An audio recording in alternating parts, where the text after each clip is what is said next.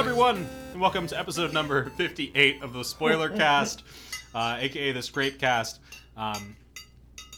We are eating dumplings here as we pop some warm sake and ring in the new year. Yeah. This is literally the greatest meal I have ever consumed. Yeah, you did a really good job. In a while. You're all very welcome. I do what I can. Yes. I should get this mic closer to me. So Yes. I am Get this Dan mic picking up much closer to my me. table scraps here, and we have Bera, Yes. Hello, everybody. It's good to be back on the Cast of Doom. and we have Tristan, Hold on a sec. I have to achieve my final form by drinking more sake. and Allie. I'm consisting on a liquid diet of wheat. To be fair, once Allie gets here, our cast goes up to be about 100% better. So Yay. I'm really excited for these next two.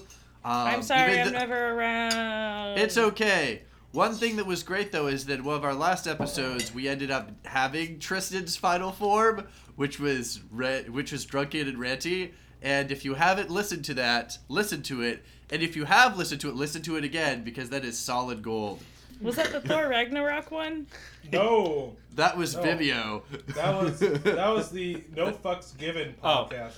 We haven't put that out anywhere yet. Oh, you No, haven't we put it haven't. out yet? No. Oh! Then it's a Because Dan's been preview. lazy. Whee! Because get ready. Well, Dan's also probably had to make some really perfect Christmas presents. Otherwise, things would here's have the been thing, bad. is that it may be out. It may be out by the time this episode comes out. We don't know. We don't know. Also, yeah, I think you will appreciate this as a not fan of the New England Patriots, but as a gesture of love, I gave Shayna, who is a big fan of the Patriots, a fitted official Tom Brady ladies jersey. Nice. That was like the big present this year. Is it red? No, I got her a blue one. A blue one. I got her classic Patriots blue. I got my lady the red. Nice. The red jersey. Was it Brady or Gronk? Brady. Yeah. Which one, Brady or Gronk? I mean, Who are you shipping? I mean, seriously, Patriots fans are serious about that. Not just the ladies. It's like, No, I we're just- Like the We're sports just excited ball. to have. Yeah. We're just excited to have a winning team. Yeah. yeah, Look, since if I like had to go back to being 2001. surrounded Although by I will Patriots say fans- that Edelman, when he was healthy and in the public light, was the dark horse in that shipping situation. Yeah. Like Julian Edelman, a lot of people like hairy, scrappy, small Jewish dudes who, he was going places. Football. Yeah. Such a sport of the masses. Watching millionaires give each other brain damage. Yeah. So Look, good. I'd rather some of. Wait, I am unplugged, so I can't even hear Ali's pithy commentary. Oh no! Now it's back. Okay. Now it's back. Yes, but in any case, the El Foosball, and congratulations on your Steelers for a postseason. Maybe my Bills will make it if other people lose tomorrow or Sunday. If I cared about the sports ball, I would protest the local sports ball team because racist name is racist. Yeah. Anyway, we won't talk much more about sports, even though there are a couple games on our list. But on today's podcast, what we are going to talk about is something that we always look forward to every year when we do this podcast. It's not really spoiler This stuff. year was kind of shite, but Well, the year itself was shite, but I've got to say, 2017 for gaming, Well, here. So as an American, yeah. 2017 was absolute shit. Yeah. As a Yeah. gamer, there was a lot of shit in 2017. There was, but I also want to say that I think We're on a good trend. well, 2017 honestly was probably one of the top 5 best years ever for gaming. Like when it's pretty insane how much good stuff came out this year. And I will And also... sorry. and one really, really bad thing, which we have not touched upon as a podcast, which is a shame because the gaming news outlets have been loving it. And that is, of course, Battlefront 2 and everything going on with loot boxes. Yeah, no, that's been an unfortunate trend in the gaming world. But... It's ending. It is coming to a fucking end, and I am so happy. Wait, loot boxes are over? No, they're not. No, they will be. So let's I hope let's hold so. that conversation because we have a category Yeah. for that. Yes. So this year we formalized the format a little bit. Nice. We added categories. Bear, thank you so much for submitting your picks, by the way. Sorry, I was going to begin here I need earlier. to refresh the Google Doc to look at it and judge Yeah. it. So we're going to go through our categories. I have them listed out in the order I want to cover them in. I'll bring up everybody's games, so Tristan and Barry, you don't have to sit here and stare at the screen or Sweet, love you. wrap your heads Love around you. here. But and Patrick, who can't join us on today's podcast, did submit his picks, so we'll cover that as well. Fuck yeah, But Patrick. you always look forward to this game of the year discussions. Exciting time. Lots of good stuff to talk about. Probably lots of different opinions, I should say, on things. Without further ado, let's get started. Woo! So, and by the way, this is the spoiler cast, so we may or may not spoil things for people and some stuff, like favorite moments, but we'll get there when we get there. Just as a note, there's a possibility that pretty much any game that's come out this year could be spoiled to some degree, and I think we'll do our best to call that out as we go. Definitely, we'll call the shot out. Also, even though it's just like we're going our best of games this year, I'll also have to say that like in terms of movies, this has been an amazing year for movies. I saw the movie where that lady fucked the fish, and it was real good. I haven't even seen that yet, and I'm Wait. saying it's a great year for movies. Wait. Is that The Shape of Water? Yes, The Shape Yes. of Water. Oh, okay. I'm like, She wait. fucks the fish man, and it's real good. Yeah, spoilers, Meanwhile, baby. I'm over here stewing in my Lovecraftian angst. Dude, ask the girl There's out. a movie man. now about a girl fucking a deep one. Oh God, that's how it gets started. Marsh warned us. He tried to tell us about the deep ones. I mean, you're in He Fall tried to tell us about the You're in deep Fall ones. River. If you wanted to have like a lady with deep one blood, you could just go downtown. So fun fact. This is a reference to H.P. Lovecraft setting that stuff and having fish people there. It's not No, against no, no, any no, no. ethnic group. No, I no, want to it's- make that it's- clear. No, it's not Fall River. Innsmouth, the town of Innsmouth, is Is it actually Fall River? It is not Fall River. It is New Bedford. Oh, New Bedford is Innsmouth. Get yourself on down there, man. Man, I miss No, weird I Massachusetts don't. town That's the names. whole point. Massachusetts misses you too, Allie. Massachusetts misses you too. Wow, Massachusetts. There, I was just going to say Massachusetts misses you, and then I realized you still live in Massachusetts, just two hours away from true. our Massachusetts. Yeah. Anyway. It's true. We're going to get things started on a light note, and I thought, what better way to ring in 2017 by moving back to the past a little bit and kind of leading up. So the first category we have is Best Old Game. Now, looking at the submissions, everybody submitted correctly. But basically, we're looking for any game that either came out last year or any year prior, was remastered, whatever it is that you've been playing a lot of this year. And what that one is and why. So Allie, you picked Okami, which Yay. was re-released for the 17th time. Basically. Yep. So why don't you And talk I'm a little playing bit- it currently for the 8th time. Yeah. While on the podcast, so if things get super boring, she You can gotta turn get all to those stray beads? Amaterasu. What was that, Tris? You gonna get all those stray beads? I have like 30 something right now. So yes, Oh. the answer's yes. Yeah. Because so fun fact, guys, all the stray beads are scattered all throughout the game, and the reward for getting them all is a super overpowered weapon that makes you even more overpowered than you already are by the end of the game. Yes. To be fair, just to give you an idea of how old Okami is, when I was in college and Allie was in college, I just saw Allie playing this game. Or maybe it Yeah, wasn't. Okami came out when we were in college. And that was for PS2. I was just seeing everybody. I don't even know. I was just seeing everyone was playing it in G2, the Gamer Hall in Hampshire. I just remember I never played Okami, but I saw a lot of people play Okami. You should Oh, play it's it now. great. It's You should on play like it now. everything. Yeah, it's on every console ever. By the way, can Except we just for quickly Switch. call out Tristan's sad face when he realized that he ran out of sake? Tristan, Aw. the night is very clear, and I'm handing you the There second we go. beaker of sake. No, it's okay. I have more sake now. So that's what you picked. Tristan, looks like you were looking at Full Throttle Remastered. Yes. So I took that to mean an old game that had been re-released this year. Yep. So But that was okay. my- That works. I mean, mine was technically Yeah, that. works. It's the same Right. thing. It works. Yeah, same idea. Yeah, it works. My stance on it was that I absolutely love the LucasArts adventure games, which is why I've been doing so many of them for the YouTube channel.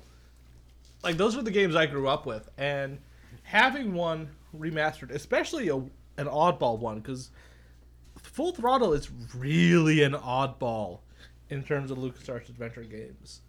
Coming back was a wonderful, wonderful excuse to dive back into them. All. Yep. And I it is also still as buggy as the original game, which you will see if you watch the play. Okay, so for Full Throttle, there's one section. There's one section of the game where you have to engage in a series of fights while on motorcycle. And back in the day, that section was buggy as shit. It is still as buggy today with the remastered. And actually, if you watch us play it on the channel, you will see where the game crashes on me in the middle of it, and I have to revert back to a save and go through that whole section all over again. Oh, That's Yikes. brutal. absolutely brutal. We've been playing a lot of those, and I think you've been picking up a lot of the old LucasArts adventure games that have been remastered lately by the Double Fine folks. So they're remastering all the ones that Tim Schafer worked on because he has like some legal right to them now that LucasArts is gone. Which has been primarily Day of the Tentacle and Full Throttle. Gotcha. Are the two big ones he worked on. What about Grim Fandango? Didn't he also work on that? That re-release came out like in 2015. Yeah, that came out I ages think? ago. Fair enough. That came out ages ago, which it's not on the list, but I believe he did also work on Grim Fandango. He did. He was the one. He's the reason why that game has tank controls. Yeah. Oh. Right. Long live tank controls. Oh my god, glorious tank I control. hate Tank Control so much. I just wish we got more LucasArts remasters. Like, we'll probably never see a Sam & Max remastered, which is a shame. Well, you always have the original Telltale ones. They just, or not the original, but the original. We will always have the original. Sam & Max Hit the Road with art by Steve Purcell, who is the guy who did the comics and who teamed up with LucasArts to make the adventure game. The Telltale game series are a poor imitation because they are not done with the original art style. Tell us how you really feel, Tristan. Tell us how you really feel. I've been playing a bunch of Overwatch, and I'm surprised, Allie, that you didn't pick Overwatch because I know you're still playing a lot It's of that not stuff. a 2017 game. It's a 2016 game. Right. That's why I said it's the best old game. No, it's not old. So, I mean, in terms of old games that I've been playing and such, that I had the most fun with, I mean, it's probably a tie with both the series that Tristan and I were doing on Vimeo before, when it was just basically Ace Attorney, which is being introduced to something I'd never played before, and then just going through StarCraft 2, which continues to be just a great, wonderful game. It's just it's a swan song of basically. The StarCraft 2 is pretty much a swan song of what made Blizzard great. And by swan song, I mean, I don't think Blizzard's ever going to make a game like the original StarCraft or Warcraft or Diablo again. I think that they're now far more into multiplayer. You mean and before the dark microtransactions. times? Before the Activision? Yes, and I mean, it's fair. I mean, Overwatch is a great flipping game, even though it gave us loot boxes. It's still a wonderful game, and I look forward to watching an Overwatch movie in theaters and loving it. But it's not the same nerdy, shit ton of lore, little Easter eggs, really tight single-player campaign situation that you were getting with Diablo 1, Diablo 2, Warcraft 3, Warcraft 2, StarCraft, and StarCraft 2. And I think basically every craft. yes, every craft except for the world of the Warcraft, which is so I guess whenever I get to play StarCraft 2 again, it's just wow, this is beautiful. And I like that that even when Blizzard was a different company, they decide let's have Chris Metzen do the swan song of a game. And it was made free this year. It's Yep. free. You can Yeah. play For the StarCraft 2 for the first campaign and the multiplayer. Yep. Oh, good on you, Blizzard. I can't ever truly hate you. Now, fun fact, Blizzard also announced earlier this year that they are bringing back vanilla WoW servers. Yeah. Really? So WoW But World of Warcraft, before they added all of the expansions and all of the minigames and all of the pet bullshit and all that, the World of Warcraft we started with in college is coming back. Gosh, everything old is new again. Yep. There are a bunch of people at work who are like, oh my god, when these start up, we need to get back in and start a clan. And I'm like, oh, I don't know about that. You know what? I have 2 pieces of advice for you. Don't smoke crack. Don't do the video game equivalent of it. I just remembered how my brother had a Blizzard account and somehow got my mom's card and didn't tell her that he was paying for World of Warcraft for several months. Isn't it $15 a month or something? Something like that. Yeah. I mean, the funny thing is that like now when you think of like, you know, the subscriptions to Warcraft and MMOs, it's like it just seems so charming with like It seems so charming and innocent. you're just like, oh, they're extracting $15 a month from you, which works out if you're like a whale and doing the whole thing like what 50, like that works out to be 50. I don't want to think about how much money I spent on Overwatch loot boxes. I don't want to think about how much money I spent on Overwatch loot boxes. I will I say, have not spent a penny on loot boxes. However, I don't want to think about how much money we spend on streaming services in my house. Yeah. Yeah. Also that. Also, fun fact, those prices are likely to go up because, hey, Net here neutrality Netflix is is going dead. up. Net Netflix neutrality already went is dead. Let's all move to Australia. Price of Netflix already went up. Yeah, but that was, I don't know if it was related or not, but they already raised it like $10.99. It's not a huge increase. Not a huge increase. You know, it's although another interesting thing in terms of like the whole streaming stuff is that I'm now paying for the HBO Now in like my family circle. Like, I mean, I still get my folks Netflix, but they canceled HBO before after they canceled HBO after Game of Thrones was off the air, and when it was on the air, I of course got me some HBO to watch Game of Thrones. I was like, Right. I want to see some fantasy titties. I will pay for this. Exactly. It's like, and you know what? I like watching HBO in general, so like, I will keep the subscription service around, and parents, you can tell. So I don't know.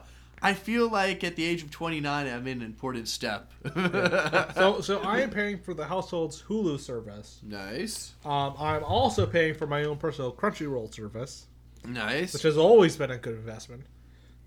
Yeah. The folks are paying for Netflix. Sponsored by Crunchyroll. I wish. Use It's the code- free anime Use shit. the code 3HB at checkout to get. It may not work, but that's okay. So speaking of Crunchyroll, so one of my life goals has become. Oh dear. Oh Wait a no. minute. No. Give me some of that sake, Tristan. Yeah, all right, I'll pass it over. Before whatever this is happens. So one of my life goals recently has turned into, you know what? I want to move back to the Hampshire Valley, and I want to open a manga cafe. Not bad I want to actually. open a manga cafe. That's You know, actually not then a bad I can idea. then I can have my whole collection of manga out. I can talk manga with people. I can cook stuff for people. I can do no raw fish sushi rolls for folks. This is help actually not support the that. worst idea I've Not heard the at worst all. idea. Yeah, This is actually Tristan, you fine. got me all set up for But I've been thinking, how can I earn money to get this off the ground? I've been thinking, well, I could kickstart it. I could get a small business loan from a bank. Then I'm like, you know what? If I had a bunch of iPads hooked up to Crunchyroll, I could also offer time on those with headphones for folks who want to come in and watch stuff. And maybe poor college students who can't necessarily afford a monthly Netflix subscription on their own. Or a Crunchyroll that's kinda subscription on neat. their own. And I'm thinking, maybe I should reach out to Crunchyroll and see if they'll be willing to sponsor me. Even if it only goes as far as free memberships for all the devices I would have in the store. Hey Crunchyroll, if you're listening, I got an idea. Quite possible. You want to get a chef on board. I need to get someone else. I need to get someone else to split the workload between me and them. I'd also have to find a location. Amherst would be the place to do it. East Hampton, baby. That's where a lot of the cheap stuff is. Well, the problem with East Hampton, though, is that Nobody buses- to East Hampton. Nobody goes except to East for Hampton. farmers. Except for farmers. Back in the day, now it's like tripping the hip and trendy. That's I could really see- weird to think about. Yeah, Oh right? my gosh, it's so hip and trendy. Because the main buses from the 5 colleges don't go to East Hampton. That's true. And my 'cause primary thing would be college students. So I would be thinking Amherst, because that way I would get UMass and Amherst College, plus people from Hampshire and Smith and Mount Holyoke. I would also, of course, give a discount to anyone in the Hampshire Asian Media Club. This is also fair. All right. Oh my God, that club is doing so well. Do you? All hail Cat Keldell. Oh no, have you heard? So the club I was a signer for, back in Hampshire, have you heard that Excalibur is basically dead? Oh, yeah, I know. It's not good. It's not good. We're gonna literally have to kickstart My Heart Death Fest. It's Yeah. not the best thing. Yeah. But Alumni-led Death Fest. No. That's something that needs to happen. it will happen. But, Dan, But is there another Video category? games. Tangents. Video everyone. games. No, I love tangents. Don't get me wrong, but I didn't want us to hijack your entire Oh. cast. This cast was Oh. already going to be 4 hours long. Now it's going to be 5 hours long. I'm sorry, I'm over here. Dancy. Hey, I'm over here still drinking sake. I'm good. Ow. my It's- lord. You've taken a dent in both bottles, Yeah, my friend. yeah, as Oh. evidenced by the puddle underneath. Oh, wait, your what was- sake. What puddle? Before you go, though, what let me soak it up. What was Pat's thing for best old game? Pat picked Dead by Daylight, which I think was kind of what I did, where he picked like a game that came out, I think like last year or something as his. But had a new release. this Yeah. year. Oh, it did. Okay. But I honestly, I would love to speak to it, but I cannot. Cool. Well, Well- I've seen enough Dead by Daylight to know. All right. Well, here, have any of you seen or played the Friday the 13th game? I have seen played the Friday the 13th game. Shayna got it. She's because she's a huge Friday the 13th fan. So, Dead by Daylight is sort of that, but with a ton of different psychopaths to hunt down the survivors. Interesting. Interesting. Did you Same like idea, Friday the though. 13th? You've got a team of. Is there like a most ambitious but biggest letdown category there? Yes. We call it most disappointing. Yeah, right there, baby. We'll get there then. All right. So the next item on the list is biggest surprise. Game that came out that was the biggest surprise to you, Tristan. So, for me, I picked Nier Automata for that. Yeah. And I'll tell you why. So Nier, was kind of a spin-off of the Drakengard series. Yeah, but wasn't there an original Nier? Yeah, that's what I mean. Nier was a spin-off of Drakengard. So here's the thing: is that Drakengard has always had a history of multiple endings. Nier is based off of one of the possible endings, and I think Drakengard 2 from like ages ago. And the director of all these games is Yoko Taro. That's his name. And like Daft Punk, he never shows his face in public. He always has a mask on. Nier Automata was shaping up. Excuse me. Too many dumplings. Too many dumplings. Too much sake. I love this. It's great. Yeah, this is happy, Tristan. Nier Automata was shaping up to be another weird like indie title that probably no one would buy. But they got Platinum Games on board to help design the combat, and they got Square Enix to help publish it. Mm-hmm. So it was this game that should never have succeeded, but took off immensely, and is well worth its praise because it's a great game. Yeah. So I was going to say, is the biggest surprise to you then that it was successful, that it was exceeded your expectations, or both? My experience with Yoko Taro is that his stuff has always been weird and very deep. It sounds kind of like Hideo. He's kind of like Hideo. Yeah. Except more open about his perversions, which I'll get to. Oh no, I'll get to that. Kojima is a closet No. Which is No. reaction to everything I'll that get to Tristan that says. when we talk best waifu. When we talk best waifu, I will get to Taro. I'm still wrapping my head around Kojima being a closet pervert. Like, I remember watching X Play in college, and they were like, just like, oh, and then there's this like Easter egg where you look up and there's a pinup lady. Yeah. Not that there's anything wrong with that, but why is it in a Metal Gear game? So I would say the biggest surprise was that it was as successful and was bought by so many people as it was. Because I was expecting this game to be a sleeper hit. Like, that it was going to be really good, but then, like, no one would buy it. Because it's a sequel to a really old franchise that was a spin-off of another franchise that had a very niche following to begin with. But no, Nier Automata came out, people bought it, people loved it, it was great, and we got so many beautiful cosplayers cosplaying as 2B. But I will talk about that does when it we really get to surprise Best you Waifu. when everybody wants to fuck robots? All right, I'm just children. saying. What about you, Dan? Can you hear Allie? Oh, shoot. I also, I hear you? I also have not heard Allie. Hold on. Allie, can Yes. yes, I can hear you. Did everybody unplug their headphones? Everyone's headphones Hey got unplugged. Tristan, you know, I'm liking my decision of having my 3.5 millimeter cable attached to my headphones now. Hey, Allie, are you there? Oh, I'm sorry, Allie. So, Allie, Continue, Allie. Say it again. continue, Oh, Allie. I was just saying Nier Automata's popularity doesn't surprise me because everybody wants to fuck a robot. Right? I don't Just actually, saying. Right? I don't actually get that at all. I have no desire to penetrate a robot. You've not seen 2B. Yeah, but I it's mean, still Or a robot even inside. any of the operators. Just robots in general. Or even any of the operators. Let's be honest. Like, 2B's operators? She's so adorable. She's so girl thirsty. It's adorable. All right. Allie, I really want to get to your pick because when we get down to games you wished you played, which is another category, this is one that I'm really, really bummed out about that I haven't played. Oh, it's so good, Dan. It's so good. Okay, so my pick was Night in the Woods, which a friend of mine told me about. Yeah. I somehow missed any sort of announcement for it, and I haven't finished it yet. Because the thing that really surprised me about this game is how much it speaks to me as somebody in their like mid to late 20s. Yeah, and that's It's hard to play. You have to be like in the right kind of headspace to play it because it's really good, but it really speaks to a lot of the difficulties and issues I've come across post college.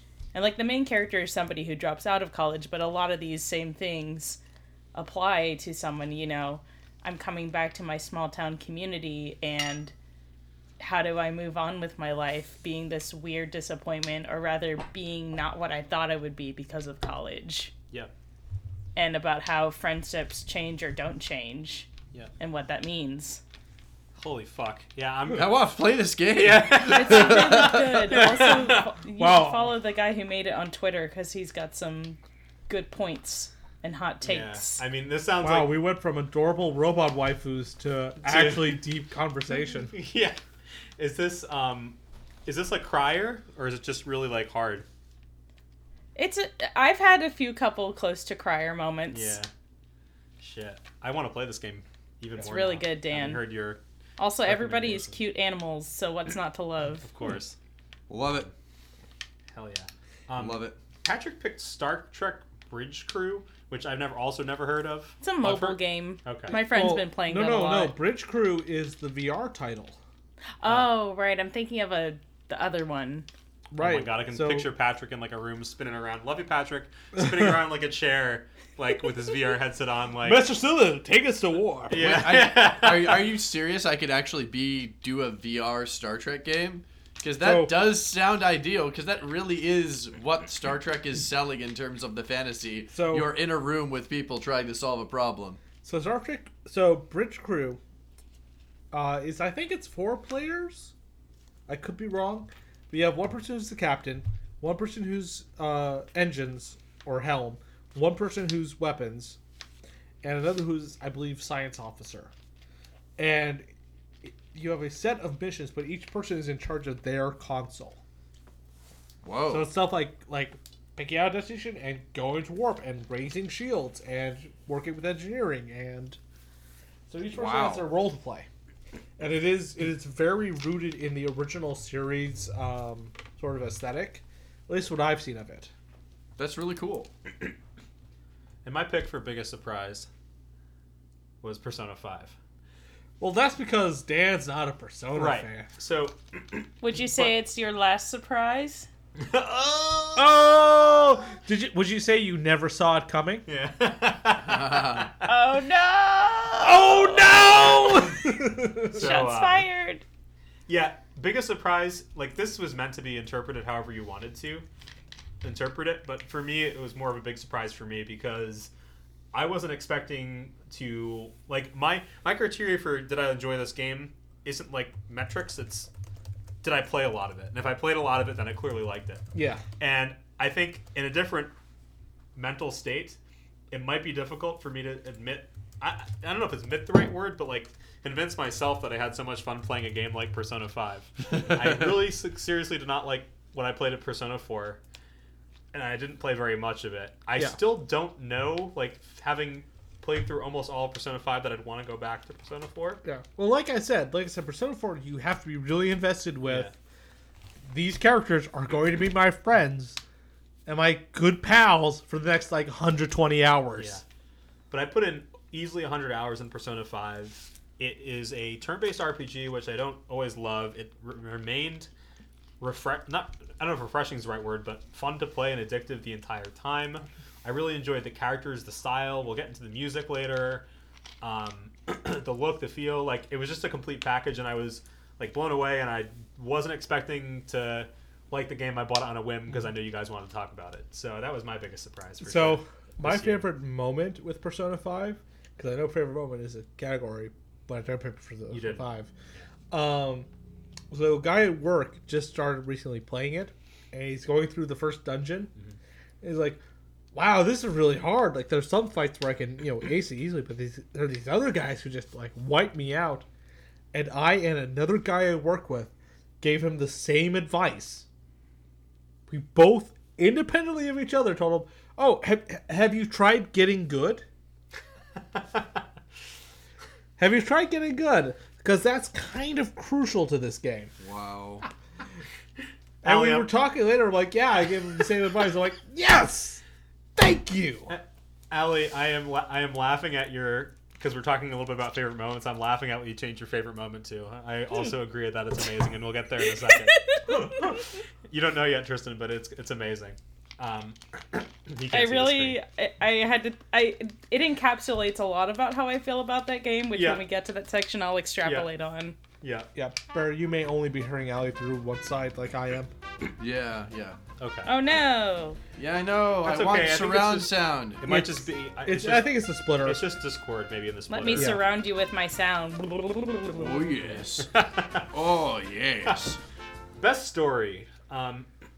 So I'll get started with this one, and then I'll pass it off. So, actually, you know what? Let's flip to Tristan first, and just kind of keep along the Persona 5 train, because you picked Persona 5 for best story. Yep. So, Oh, wait. For biggest surprise? Oh, sorry. I Oh, did, yeah. I'm an asshole.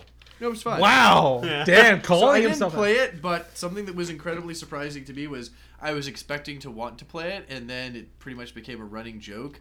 But I was surprised that Mass Effect Andromeda crashed, burned, bombed, and became a punchline. I didn't. I wasn't surprised. I forgot that game came out. Yeah, Well, I saw- Yeah, Oh, no, but it's like Mass Effect is huge. It's one of the biggest, most beloved series. I was like, oh yeah, people get to revisit Mass Effect. Hashtag fuck EA. Hashtag fuck EA up the ass. Hashtag fuck EA up the wrong way with a All right, Tristan. Okay, how do you have anal Yikes. sex the wrong way? That's so, my question. So no. So you take a No, I don't. so you want take to a know. right, Oh, and Tristan, you know how we- it's typically very long. Tristan, Rotated Tristan, sideways Tristan. and just I honestly might bleep that out. Dan, Yes, please. Dan, edit this out if you're listening when you're editing this. Please, for the love of God. Just All right. put. Oh, you know what you should do? You should put fucking. No. EA murdered fucking Mass Effect, and they murdered a studio this year. That was really awful. That was bad. The visceral stuff. Yeah. Yeah. Anyway, Story time. story time, Tristan. Let's kick with Yes. Persona 5. So I had to pick between a lot of things. I was really conflicted on which one should go here. I will be honest. My goal with setting out was I wanted to put... This is me drinking a lot of hot sake, and then drinking cold seltzer water, and now I have the goddamn hiccups, everybody. Yeah. Haha. All the more enjoyable. Um, It's your karma for whatever you just said about rakes and assholes. So continue. So I decided I had to put Persona 5 somewhere. And there were a lot of places I could put it. But I was trying to stick Like up your to- butt. Right. Just shove a whole video game up your butt because you love it so much. I just want it to be a part of me forever, okay? Don't bleep that out, Dan. No, I will not. If you bleep that out, I'll quit. Yeah. Oh, jeez. So I sat down and I was like, so I was thinking to myself, okay. Out of all the games I've played this year, if I'm only going to put one game per category, or only have a game nominated for one category at a time, what do I want to do with Persona 5? And I was thinking about the mix and other things I had up. And I'm like, you know what? I think I'll put Persona 5 for best story because it had the most in-depth story of any game I played this year. In terms of like the number of characters, how far you can go into each character's backstory, the overall storyline of all of them. And while there were some other contenders for this point, I wanted to make sure that I had Persona 5 on my list somewhere. See, what I did, Tristan, was I was honest with myself, and then I put those games at the bottom of the list under honorable mention. Anywho. But Persona 5, it's a story that's like 130 hours in the telling. Yeah. And it does some really, really important themes, especially this year when you're looking at like all this stuff between, say, the older generation, aka the baby boomers, and millennials, and all the shit we get for stuff that isn't our fault. You mean how they ruined everything? Yeah. hey, it wasn't our generation that brought us into, I don't know, how many now? 4 unnecessary wars? All right, Tristan. Because I'm counting Desert Storm. Bring it back. Bring it back. I'm counting Desert Storm, you motherfucker. No, Bring it back, I'm Tristan. with you. Video games. But it was also the story that I spent the most time with and the most time engaging with. That's why I picked it. And to me, that doesn't... I'm going to contradict you again. To me, that doesn't necessarily mean it was the best story. It just means the one I spent the most time with. You know. And what was the story you spent the most time with this year? It's not the one I picked, unfortunately. So what did you pick? Well, I want to pass to you first, Bear, because myself, Ali, and Patrick all picked the same game for this. All Persona 5. Nope. Different No. game. Oh, interesting. Well, for me, as you all know, I do not play nearly as many video games as I should, especially current up-to-date video games.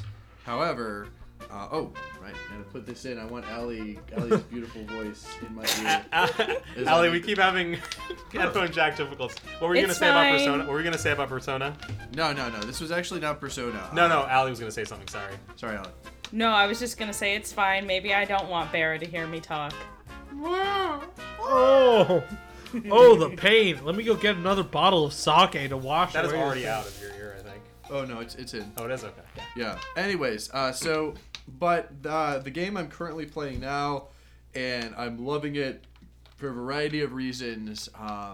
But one of the reasons is the story, because in many ways it's the story we need now in 2017. Wolfenstein: The New Colossus. My gosh, is really good. It's a good story. I mean, it's Bethesda, and not only is it Bethesda, but it's interesting. Well, you also get this in the Dishonored series too, where you get like Bethesda in a focused non-sandboxy game. Although since it's a Bethesda game, there's all these little sandboxy elements that you can pick in your linear old-style shooter levels. But no, the storyline is great. It's intense. It pretty much goes there from the very beginning. It's like oh yeah, you want dark. You want messed up. You want to remind people why we hate Nazis. Let's go. Let's go. So I will say the Wolfenstein is, I don't believe, anywhere on my list, but for a very specific reason. And the reason is I don't think New Order New Colossus is as good as New Order, but we'll get to that. Fair. And this although I've seen all the cutscenes and stuff from New Order, New Colossus is the only one I've actually played. But Colossus has some great stuff. I also appreciated that, in all the other previous games, BJ Blazkowicz is canon Jewish, and in New Order that's not really clear. And then in New Colossus, they make very clear that he is of Jewish extraction. And his mom was great, and his dad is an evil piece of shit. Oh yeah. Like serious, pretty much on the it's we're the spoiler cast, right? Yeah. In the beginning, spoilers. You have a memory of your dad to toughen you up, making you kill your dog. Yeah. It gets worse. Oh, it gets worse. It gets so much worse. You think killing a dog is bad? You think giving the old Yeller treatment to a dog who doesn't deserve it is bad? No, it gets worse. It gets worse. No. Dad is awful. But the nice, inspiring thing about the whole stuff is that your whole crew and group of people and everything is this wonderful multinational, multi-ethnic coalition of people who love each other and want to kill the Nazis. Don't forget, you basically had Jimi Hendrix as part of your party in the first game. This is also true. There is a level in New Colossus where you're at the top of the Empire State Building, which is hard as balls. Oh my god, that level I lowered the difficulty for. I haven't lowered the difficulty yet, but it is a bitch. You basically are on top of the Empire State Building, which is the only place in nuked New York City which isn't full of lethal radiation, and you pretty much have to hold off invading Nazi cops as the Black Panthers escape in a helicopter. Yeah. So what I will say about Wolfenstein, the New Order, is that it is the game we needed this year. It is so necessary. It is so necessary for this year.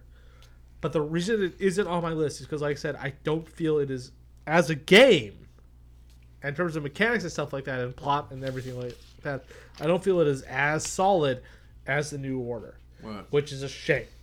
But for anyone listening, because I'm not bringing up Wolfenstein does not mean that it is not a fantastic game and you should totally play it. And buy it. Give Bethesda money so they keep on making single-player games like this. We want back a Hitler. Also, don't fuck the Nazis. Don't fuck the Nazis, because then there's a chance they might make more Nazis. No. Just kill them all. Kill them all. Also, you get to do hatchet kills with this. Big mechanic in this game is you have a tomahawk. You have multiple tomahawks. The first game had a stealth situation like that too. Yeah, no, but it is sweet. So that's my story. New Year's resolutions at the start of 2016. No. New Year's resolutions at the end of 2016. Would you like a new headphone without the unpluggable headphone is jack? That possible? Yeah, it is. Yeah. Can you grab mine? I think it's on the top of my backpack. Thank you, beautiful. Tech issues about. Wait, no, I hear her. Yeah. No, I hear her clearly now. Right, but let's show her she don't get unhooked. Okay, sorry guys. Well, no, that's why, you plug these into the other side. I usually have that cable plugged into this headset. Okay, and this cable plugged into that headset. Yes, I request during any time Dan has to edit around the technical difficulties, you just put in elevator music. Great. Right. But in conclusion though, Wolfenstein, great, play it. I'll probably add it into a number of other categories. Yeah, but what was the game that everybody else picked for story? I was feeling that Wolfenstein was underrepresented here, so yes. Thank you. Excellent. I'll be overrepresenting it. And I will say that I am playing through New Order, and if it wasn't for that, I would have gotten to New Colossus, and thereby I may have selected it as well for my best story. But unfortunately, I didn't play it. New Year's resolutions at the end of 2016. I don't know. I'll go to the gym more. I'll lose 20 pounds. Sure. New Year's resolutions at the end of 2017. 100 Nazi scalps. Yeah. No. 100 Nazi scalps. No. You have to say it with the Aldo Rain inflection. Yeah. 100 Nazi scalps. But the game that, and this, it's funny for me to put this here, and I'll pass it off to Allie pretty much immediately because he buys more space than I do, is Horizon Zero Dawn. Ooh, yeah, that's probably a game. Well, it might make the game I wanted to play this year pretty high. That was the game I most wanted to play this year. The robot hunting game, Beep Boop. I want to hunt some robot dinosaurs. Robot dinosaur. I need to get the head of a robotic velociraptor up above my fireplace to show all my friends down at the truck stop that I killed that mother with a shotgun in a fair and sporting environment. Ellie. To be fair, there are enemies in that game that are kind of like velociraptors, and they're the chicken ones, and the chicken ones are the worst. Yeah. I hate long legs so much. Yeah. They are I'd rather fight anything else than a fucking long leg. So, Allie, help me articulate why I picked this as the best story. I can't read your mind. Jesus. Shut down. Well, so I didn't play as far as you do, I feel. I mean, Oh, yeah, I platinumed that shit. Oh, okay. So why don't you talk all about it then? Geez, well, the thing, I love, like, post-apocalyptic, like, dystopian kind of stories. And it's actually one of the reasons why I like this game a lot, is part of why I like The Last of Us a lot, is it has all these elements of the world taking itself back, like Mother Nature taking control over things, and this game to the extreme has that. But then you also have this added element of, even though the Earth is reforming itself, it's been, like, in almost kind of incomprehensibly changed because of man's creations being these robot dinosaurs. And, like, I've definitely seen some cases where people argue it's maybe not the best story because it's kind of typical in some ways, because yes, obviously the reason why the world is like this is because humans did this. Right. But the way in which it happened I thought was really unique and interesting, because there are parts of the game in the story where you get to hear direct conversations that talk about this, including a conversation at the end of the game where, okay, spoiler, we're going into spoiler territory. Basically, are you guys ready? Yes. Go ahead. Okay, everybody who doesn't want to hear this shit, skip like the next couple minutes. Yeah. Basically, the reason why the world is populated by dinosaurs is this military company has these robots, like these war machines that feed off of like organic material. And there's one, like, it's like an audio news clip or like a news clipping about how a swarm of them just like eats an entire pod of dolphins off like the coast of Africa or something. Dolphins? Yeah. So like the world is just basically literally being eaten alive by these by these robots. And they're able to like basically reproduce by themselves in these giant factories called the Oh, that's always a bad idea. what are they called? What are they called? Cauldrons, right? The cauldrons, yeah. So humans are like basically, fuck, we made these unstoppable fucking eating machines that are going to kill us all. We need a way to stop them. So a bunch of these scientists get together to figure that out, and you find out that their plan didn't work because the guy who's basically this fault comes to the conclusion, we have screwed up so terribly, there's no way we can fix that. So he like locks all the scientists of the Gaia project, which is the thing to fix the planet, in a room and kills them. Yeah. Like you Wow. listen to that audio Fuck the recording Earth. of them all dying. Yeah. Wow. And I picked the story because we don't have categories today for writing or voice acting and animation and stuff like that, but I just think like every time I go to talk to an NPC, it's because I want to learn more about the lore. And I don't know, there's something not super uncanny about the way they act, talk. Ashley Birch is amazing in this game. Ashley Birch is really good. So glad that she's getting more roles. And that's the thing too, is like it's an open world, but it's a small enough and densely packed enough world with like side quests that don't feel samey and grindy. Yeah. Now, what else is Ashley Birch voiced? She was Chloe in the original Life is Strange game. Nice. She was cruelly Tina left out of in the second Borderlands one. 2. Yeah. Cool. And she's the Just like- she's the lead, right? Yeah, she's Aloy. She's the lead Nice. character. Yeah. Nice. Aloy's a great character too, from what I've played so far at least. I don't know, I just like all the cast of characters, and like you said, it's Last of Us yeah. meets Terminator Monster Hunter. meets Monster Right. Hunter meets Disney's Brave. Yeah. Nice. Aloy as a main character is also just really good because she kind of gets this sort of messiah position like thrust upon her, and her reaction is like, I don't want this. I actually kind of hate people. Leave me alone. Right. I'm not your god. I don't want to be your messiah, Yeah. Baka. And I like the story, and I also like the way, like, I know Ali spoke a lot about it, so I'm not going to repeat it, but basically it just builds this world. Though what I will say is the next category is coolest world, and I didn't pick it. There is another game that came out right along the same time as Horizon Zero Dawn, which, for me at least, and other people can agree or disagree, for me, like, has these, like, close ties now, because they're not the same, but you can draw parallels to the way the world's built, and like kind of like the post-apocalyptic nature, and that's Zelda. Yep. Breath of the Yeah, Wild. I was gonna say, if you, the man with the Zelda tattoo, didn't pick the latest Zelda game for best world, Yeah. when it's pretty much like apparently like the bestest of things, I would be shocked. Yeah, and I gotta say that it was close, but I mean, like the whole, I mean, so we'll get it later, but I really, really, really liked Zelda Breath of the Wild, and I think the main reason for that was just how cool the world was. So, I picked this. Tristan, I know you picked it as well as coolest world. Yep. Just the breadth and the depth of the world. And depth. The fact that there's so much stuff that it was programmed in by Nintendo, on the off chance you would try it. And actually, that's actually in Super Mario Odyssey a lot too. There are a lot of hidden areas in Super Mario Odyssey that you can only get to through like stupid extreme feats of platforming that have rewards in them. Basically, while they were doing Super Mario Odyssey, they were thinking, okay, what's the most ridiculous thing a player could do to get up here? Cool, we're going to build a platform there, or we're going to put a reward there for them. Yeah. It kind of does the Dark Souls thing of, hey, you can go there, you know, you just have to figure it out. Yeah.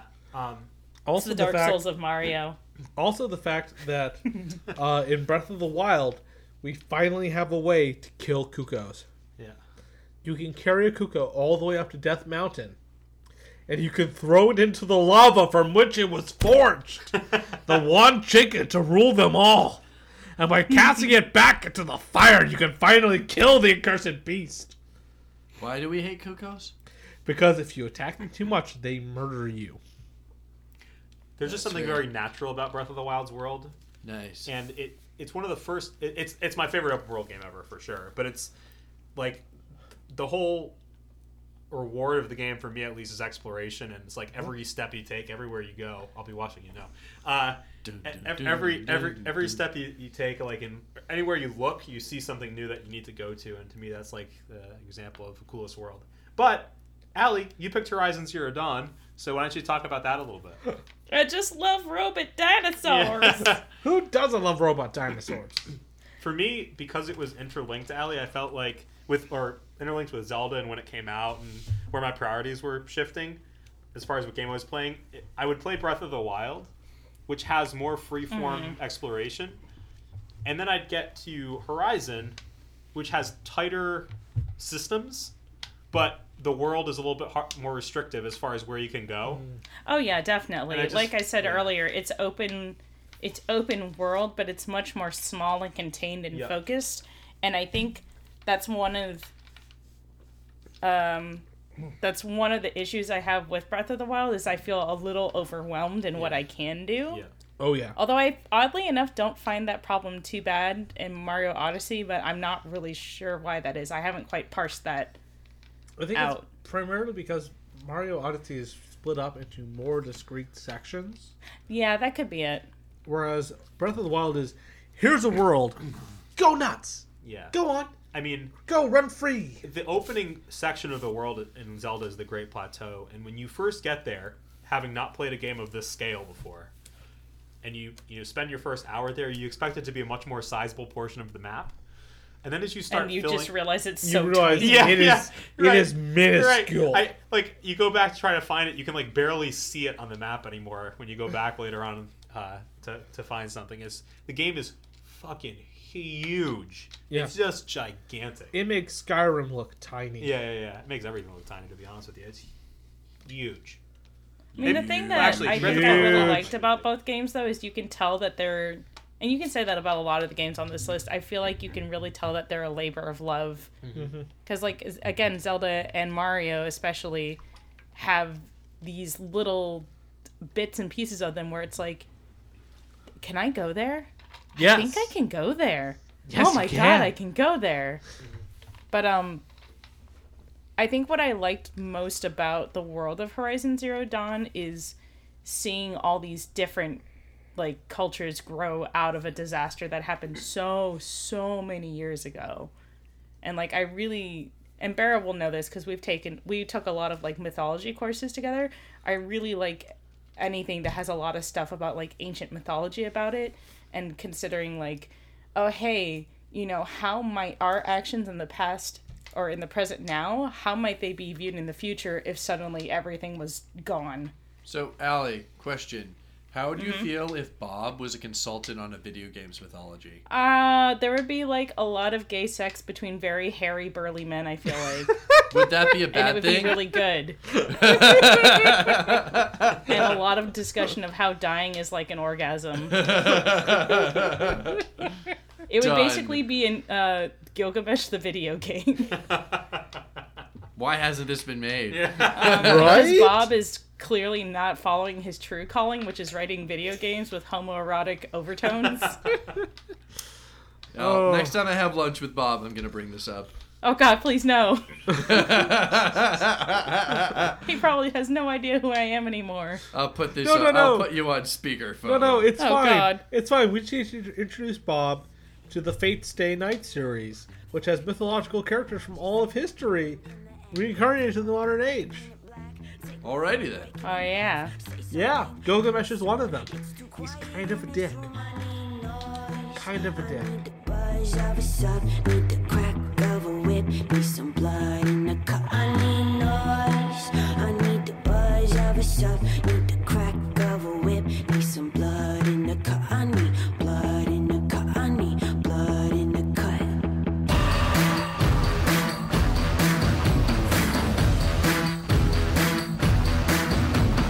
Let back up with the boy I love.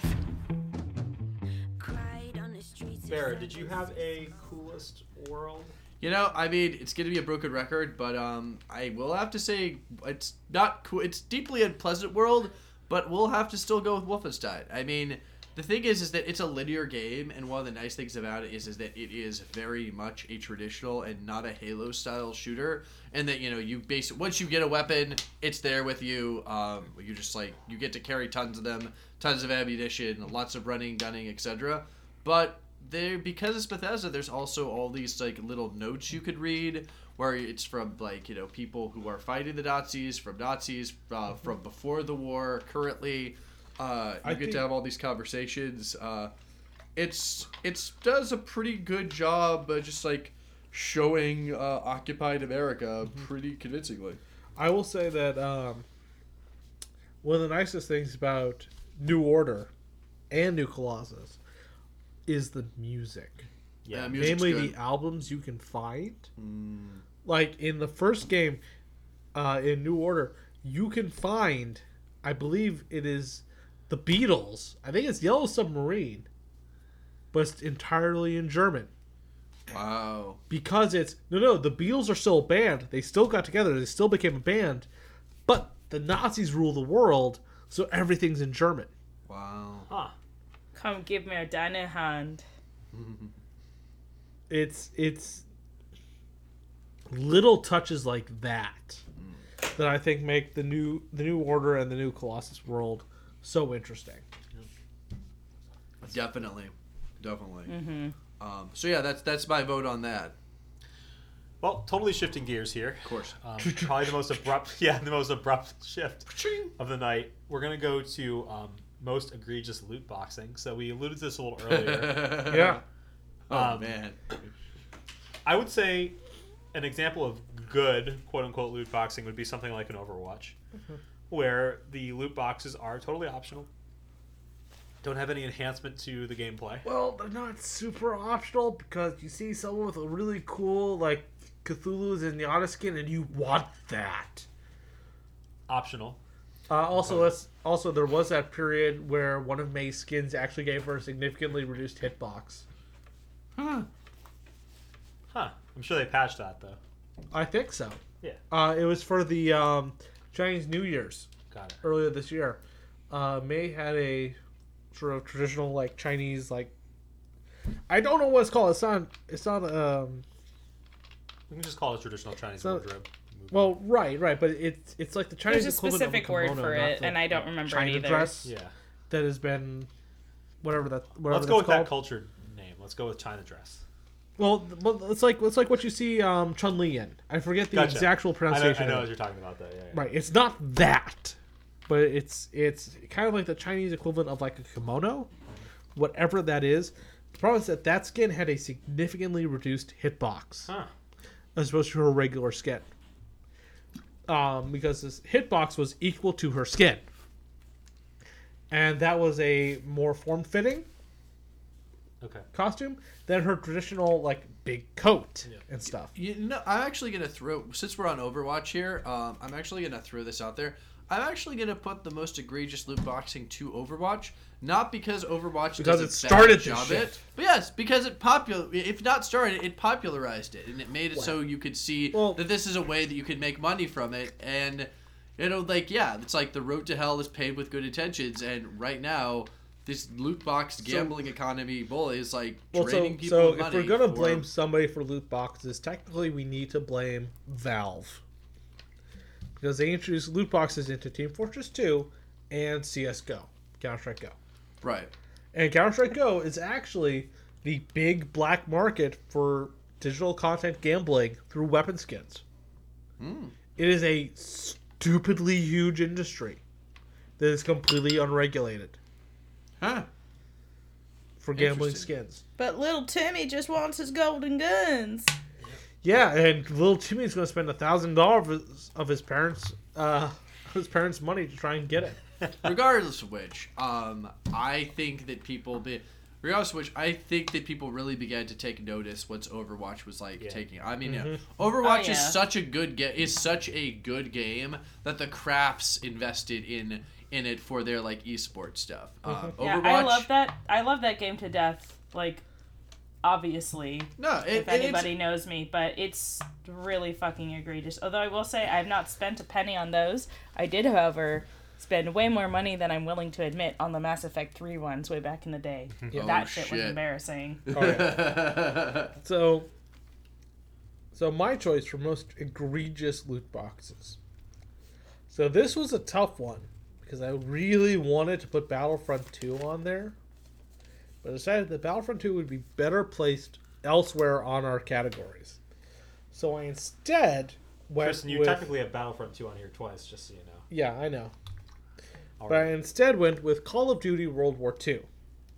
Because what Call of Duty World War II does is it makes you open your loot boxes on Omaha Beach. What?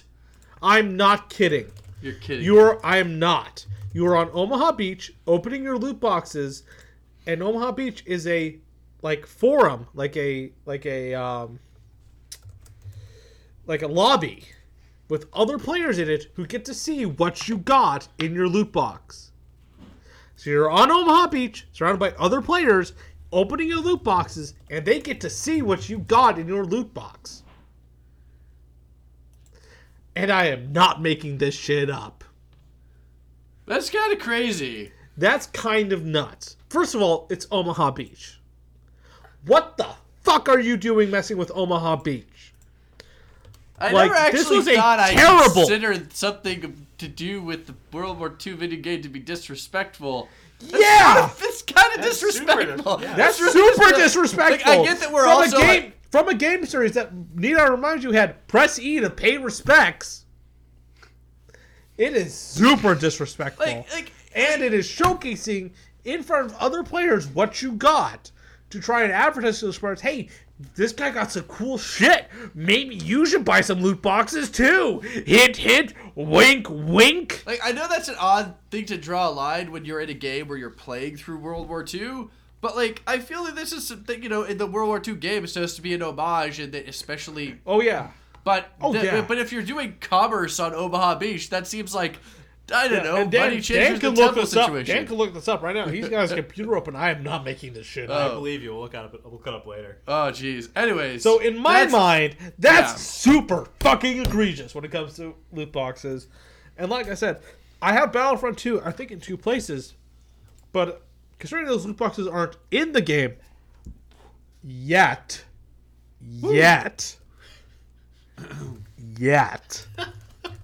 I decided don't get me fucking started on EA. I will go on a fucking warpath I have against a EA. feeling we're gonna we're gonna get there in about 10 minutes when we get to most disappointing. But because they weren't actually in the game as of me writing stuff in there, I was like, no, I have to give this to opening loot boxes in front of other players on Omaha Beach. Cool. What about you, Allie? What's the most egregious loot boxing of the year? IDK, like all of them that require you to pay actual money. Oh yeah.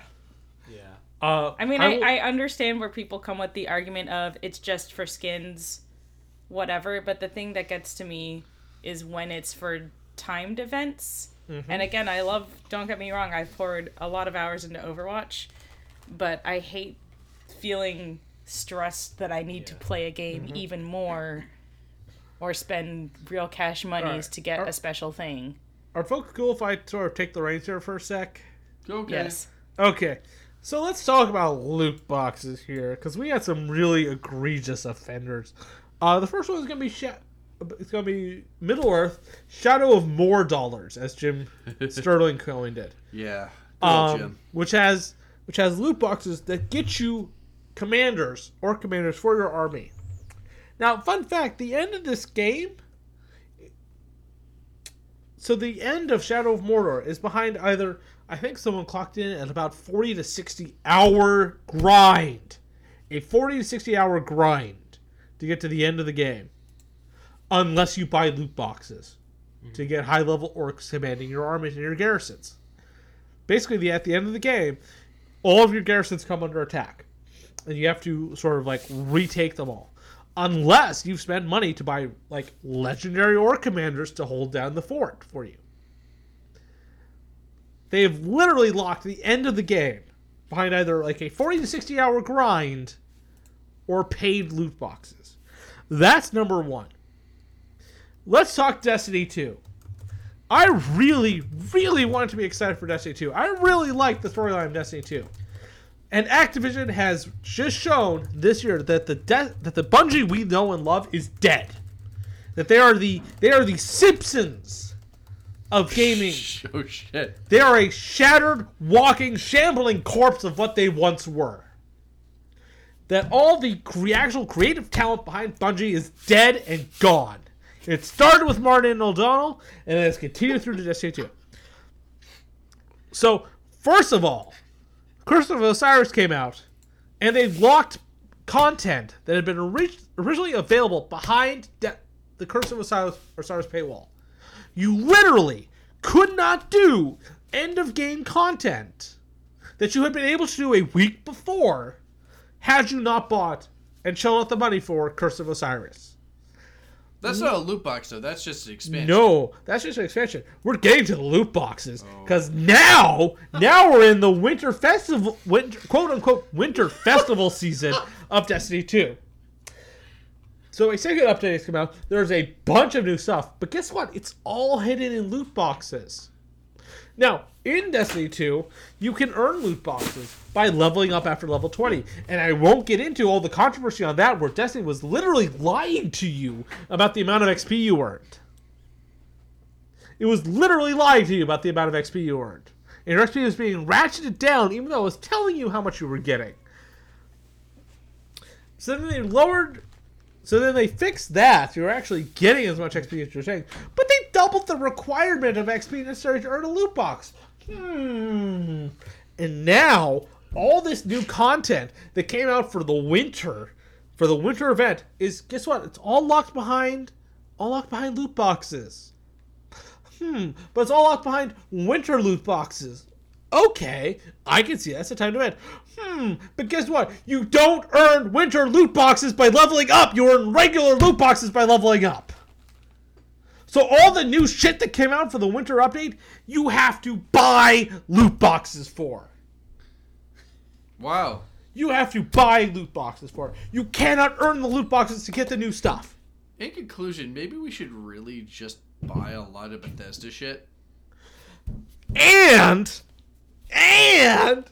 don't even get me started on Battlefront 2, which doesn't have paid for loot boxes, but still has all of its progression tied behind fucking loot boxes, and I feel like I'm channeling Louis C.K. here right now. Please You don't want channel to him. He's a say- garbage I was human just gonna being. say, please do not Please abort. do not channel Lewis. I gotta pull back. Don't channel Lewis right now. No. He's a garbage human being who belongs in a dumpster. Yeah. Well, I was gonna pick Destiny 2 as well as mine, but I decided that I just wanted to call out a game that nobody else would hear, which is NBA 2K18. Really? Yeah. Oh, Which yeah, that also one was has really bad. super egregious loot boxes. Yeah. So, Dan, why don't you tell us what you have to go through if you want to customize your player for the single-player campaign?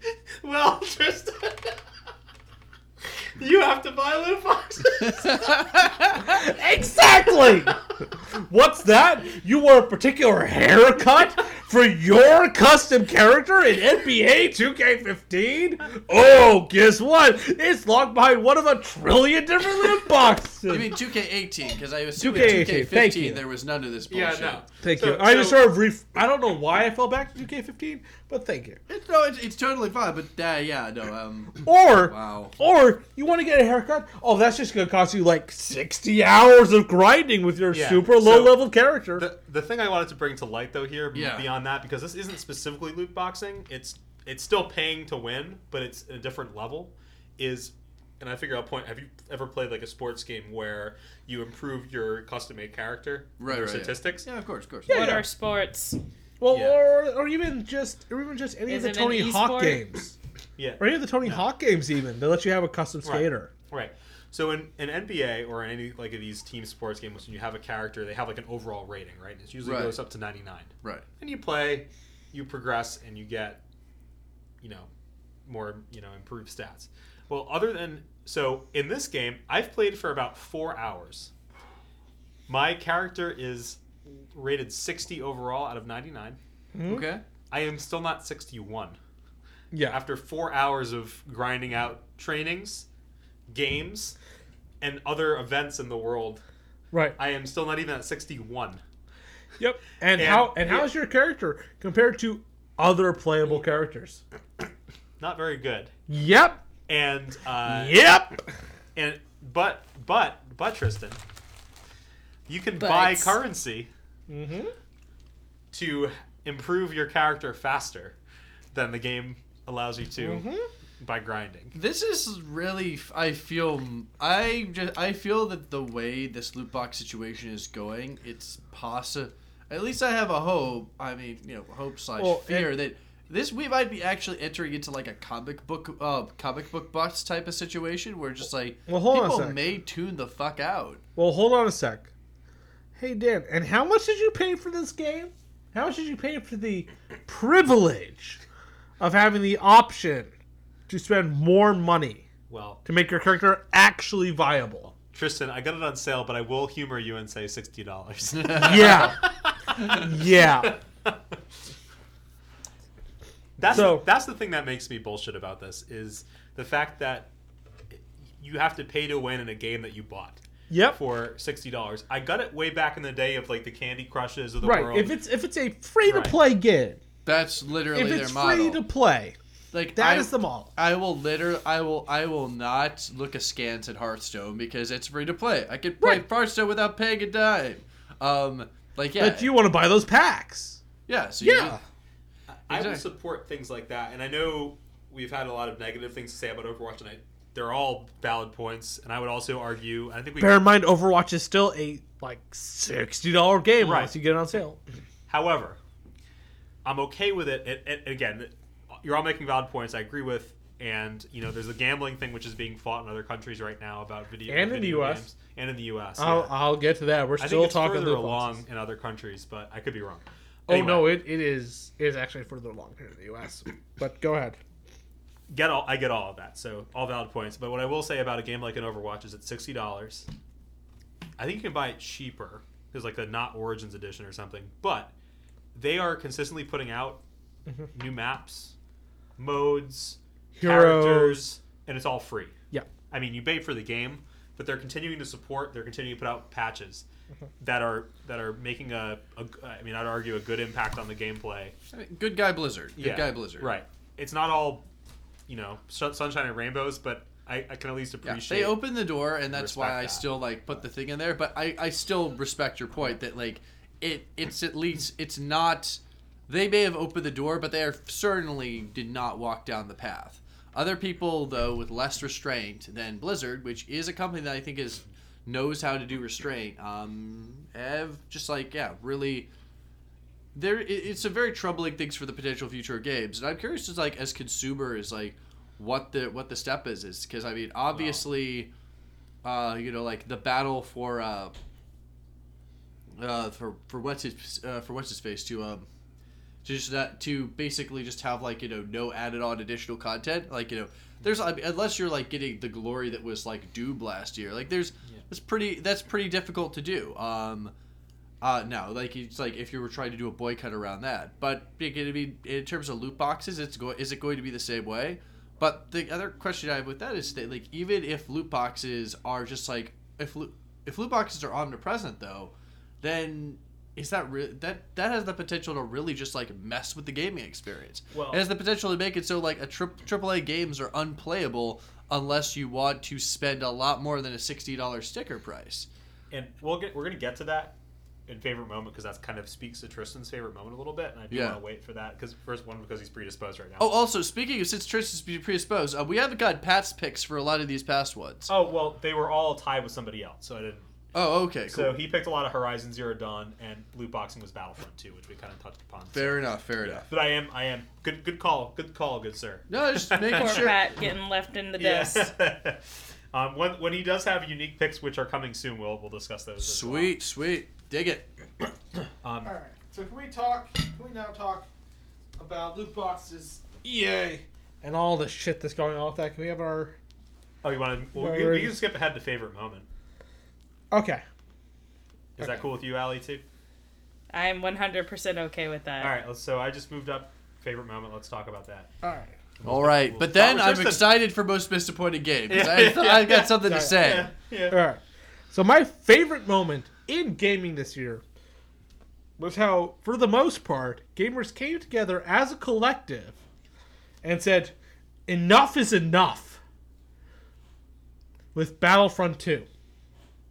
So we're continuing on loot boxes here.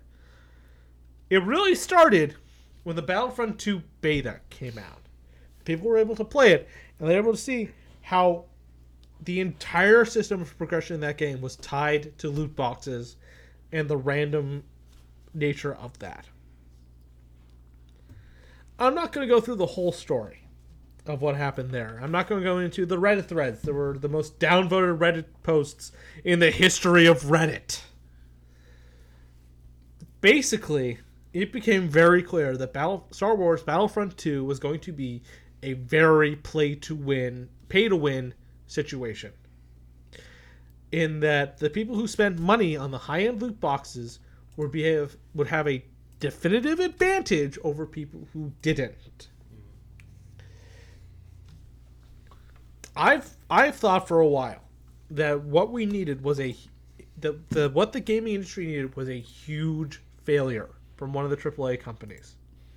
Because we have been seeing over the past several years a rise in predatory and anti-consumer practices amongst the quote-unquote AAA developers. This was the year of the loot box. This is the year when it got really bad.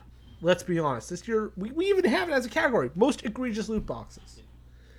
But Battlefront 2 was the final straw.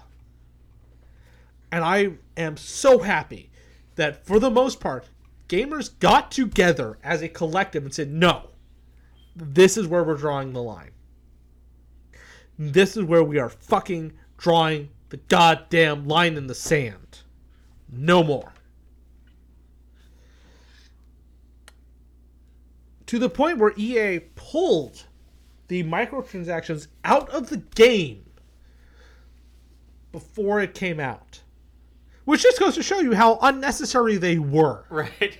Right. That's the thing. It's just Except like that- microtransactions are so omnipresent in games. It's hard to find a game that doesn't even have them. Yep.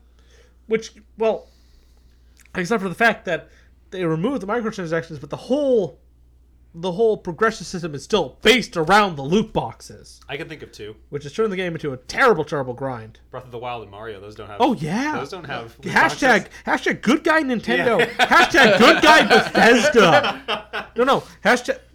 Hashtag gaming heroes Nintendo and Bethesda for not putting loot boxes in their shit. So Bethesda did so much crap with the Creator Club, though, so I'm not giving them a pass for this year. Right.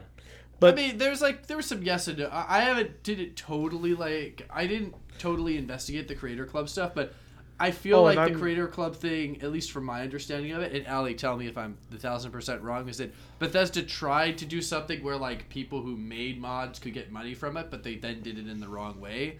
So yeah, I feel like Bethesda had good instincts and then just poor execution. well, I won't go into the mess that is Fallout 4 VR. That game was a goddamn mess. Oh shit. No, something bad. But anywho, everybody came to poop on Battlefront 2, and it was good. It was very it was very good. This was the Did you failure- fire a noble deuce at that, Ali? So Battlefront 2 failing was I think what we needed.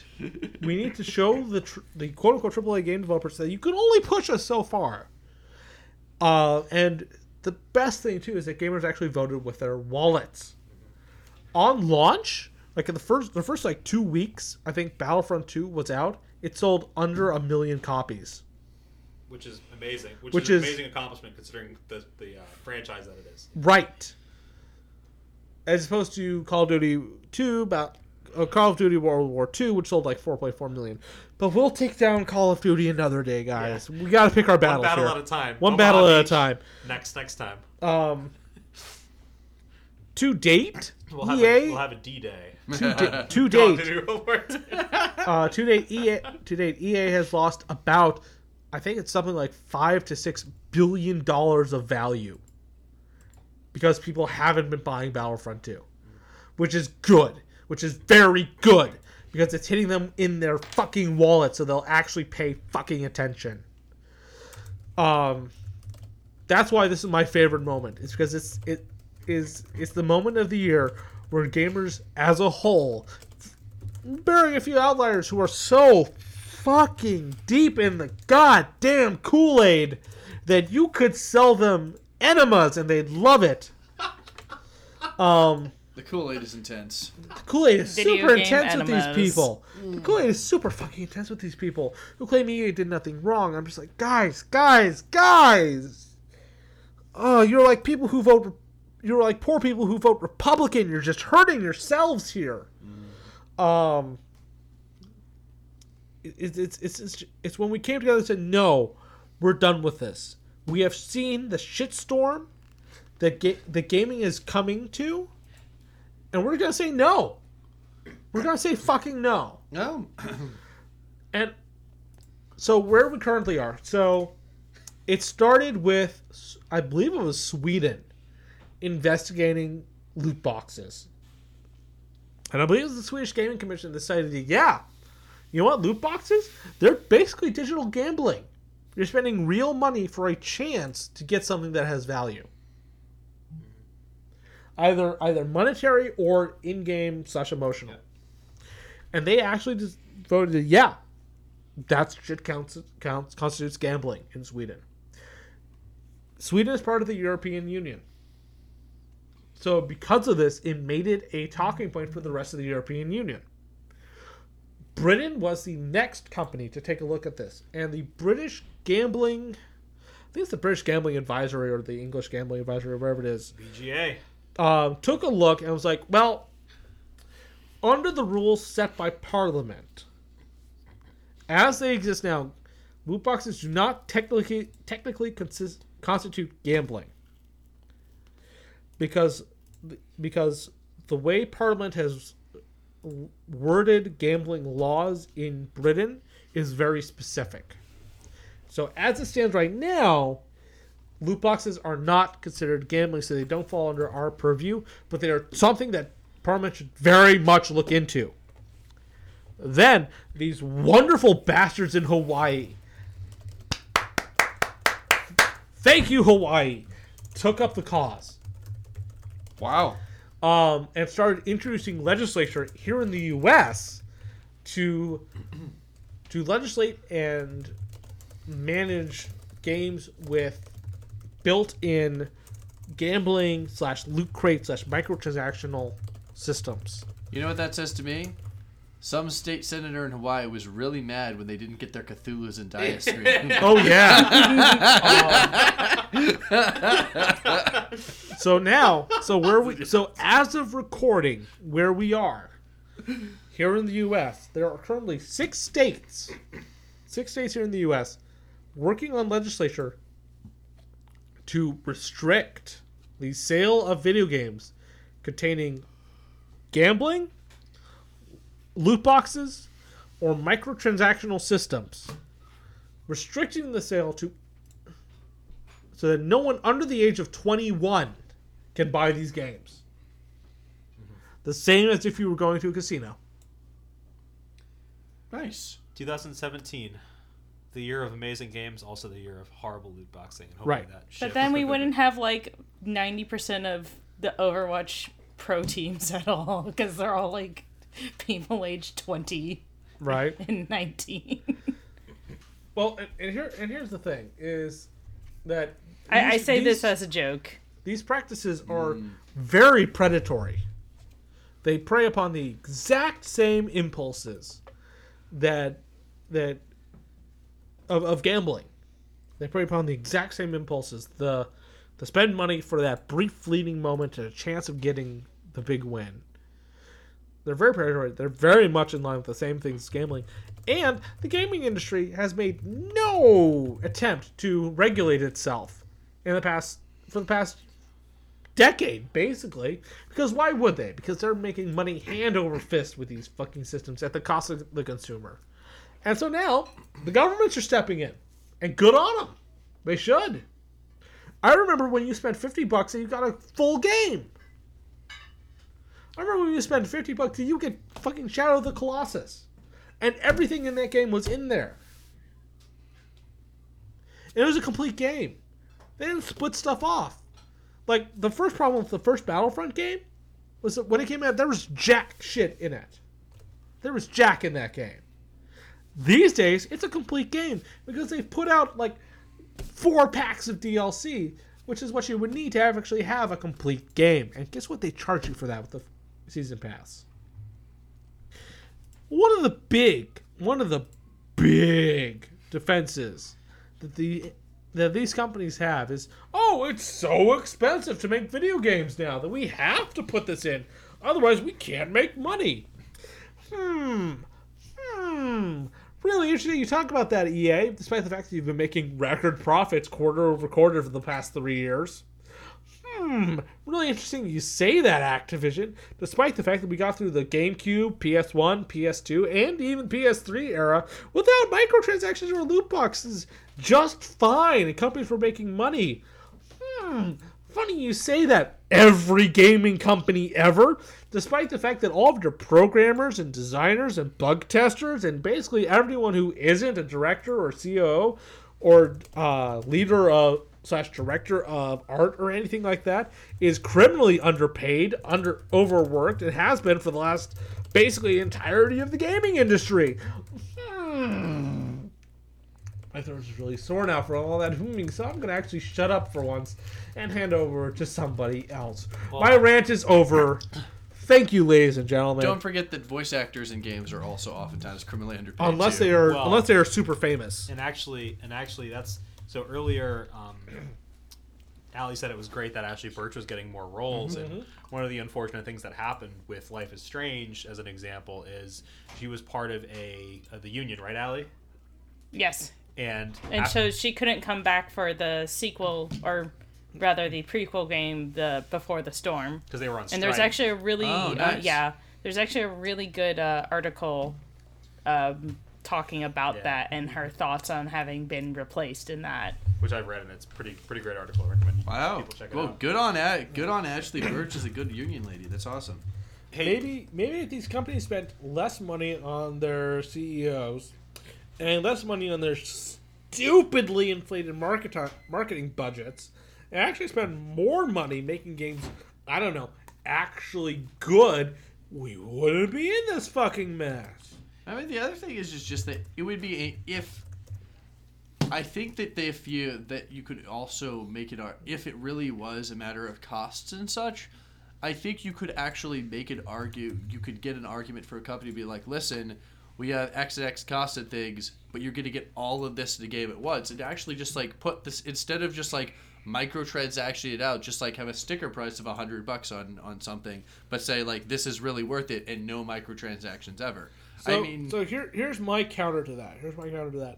Is if you're a games publisher and you cannot make games efficiently, then you are in the wrong fucking business. Like I said, we got through everything up to the PS3 era, PlayStation 3 era, without this shit. And companies were still making money. If you're at the point where you cannot make a good game and sell it for $50, $60 and make a profit, you don't deserve to be in this fucking industry. You should look at what you're doing, see where you're going wrong, and I don't know, maybe revamp your business structure. If you can't do business efficiently, you don't deserve to be in that business. I mean, the counterpoint to that, though, in terms of like maybe we'll see a higher sticker price or maybe find some way to make things is that, as you said, a lot of people in the games industry are currently being very, very underpaid. Now, I think that you can definitely that necessarily doesn't mean that you have to have a sticker price rise, because I think a lot of it is just going to shareholders and such. But at the same time, I mean, like I'd be willing to pay more for games if I knew that it basically meant that people were not having the being paid slave wages to make them anymore, or like slave wages as being in the United States. But I don't know, Dad. What is your favorite moment of gaming this year? Actually, I was gonna say, do we want to like take a quick 5-minute break? We're like an hour and a half in.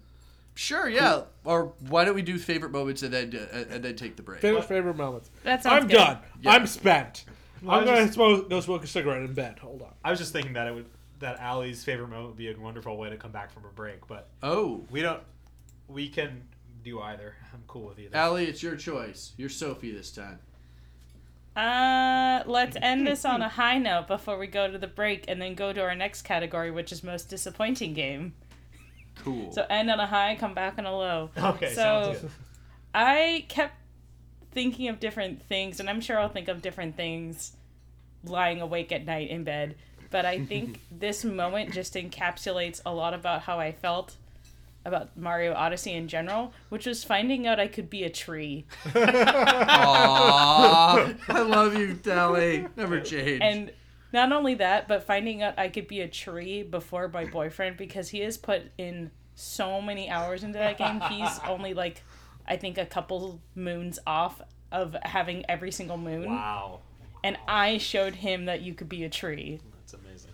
Wow. So I was like, look, I found a thing, and now I'm going to show it to you. And I think that's just one of the reasons why I like that game so much, and why it's kind of that moment in that game and / that whole entire game is one of my favorite overall moments from this year in games, is just finding all the weird little things I could do, including being a tree, which was the best. Also, you can be a fork, but the tree is better. I was going to say, if I was going to follow Tristan's methodology of having a separate game in each category, I would have picked Super Mario Odyssey. I don't know which one I would pick, but right now I theorize I would have picked when you get to become meat. Yeah. That's pretty good, too. That's pretty good. But I didn't pick that. Instead, and this is actually pretty interesting because of all the moments of the year, Patrick and I picked the exact same one, and I can tell you we didn't collude on this because I had my stuff blacked out at the time, and he picked a different. He wrote it differently. We both picked the same moment, which is the first moment where you step out on the Great Plateau in Zelda, which is like right at the beginning of the game. I wrote stepping out into the Great Plateau. Patrick wrote first look at the skybox of Breath of the Wild. How analytical. Right. But yeah, seriously, like walking out into that world, like out of that cave, is like one of the most awesome moments I've ever had, and I think set me up for the rest of the game pretty nicely, and just kind of really blew me away. So I don't really have anything else more to add to that. I just wanted to call it out with passion and gusto. Do you have a favorite moment, Vera? Every time I put a tomahawk to a Nazi scum. Yeah. The satisfying thunk it makes. The irony that I didn't think Wolfenstein was going to get the credit it needed during this game category, or this game in the best of 2017. Oh, don't worry. And it's going to get its just desserts. Oh, this is awesome. Yeah, no. It's the hatchet brutality animations are great. They're beautiful. There's some excellent stuff. Also, when a certain character dies, I don't want to spoil it for Dan, but it is great. It is great. You go back home and you take care of business. Yeah. I think I know what you're talking about, but it's What is okay. it? I think I know what you're talking about, but that's okay. We can talk about it later. Oh, indeed. Yeah. So yeah, it's violently killing Nazis is the best thing in 2017 in gaming. All right. So with that positive, uplifting end there, we're going to take a break. And when we come back, we'll go through the most disappointing game, as well as a few additional awards with no mention of loot boxes. Fine. I've kind of blown my load on that anyway, so hey. And then I got a second win. Blowing your load implies pleasure, Tristan. Yeah, it didn't yeah. really sound like you took pleasure. No, from it was that. an angry. You know, there's different people express pleasure in different ways, Allie. You know this as well as I do. I guess. See you in a couple of minutes.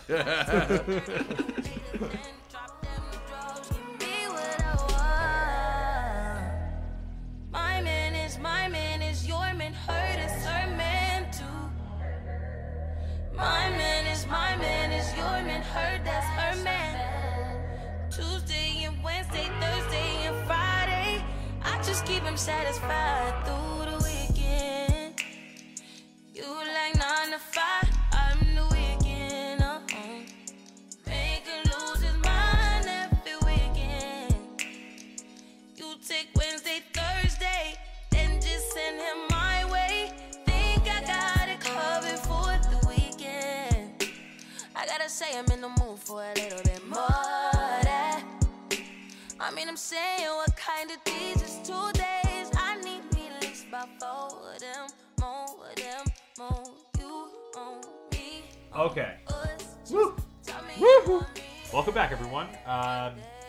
Next topic, taking it low again, we're going to talk about the most disappointing game. I'm actually going to flip it over to Bera first. All Because I right. haven't done that yet. So, this most disappointing game for me actually would be the Friday the 13th game. My girlfriend got an Xbox specifically for that, and Madden, and also because she figured that like I could go play it when she was working on stuff. She's a wonderful human, but she really loves horror movies, and she was excited to for this Friday the 13th game. And why I was the most disappointed is that like I hadn't heard this before she mentioned it, but you know, we started playing it, and it's like, oh, this is a great concept. This is, you know, you get to play as Jason Voorhees or the Campers, and it has that classic Friday the 13th music. Jason is scary as heck, nearly impossible to kill with combat. It's you've got to be creative. There's a sense of dread. So this all sounds good, right? Problem is that what's really disappointing is that even though it has the bones of an excellent game, it's glitchy as heck. Mm-hmm. The matchmaking, it's all multiplayer, so you have to rely on a matchmaking system, and you can't choose to be Jason. That's randomly assigned, Yep. and then you have to do a stupid leveling up system where, in order to like unlock new characters, it's not intuitive like who you are, how to get to be different campers, and it's like which Jason you are. It depends on it's like and just all the mechanics are not clear whatsoever. It's like kind of it's all based off trial and error, and it's the worst of it. It's just like what would have really helped. It was literally, I kid you not, just a single player mode.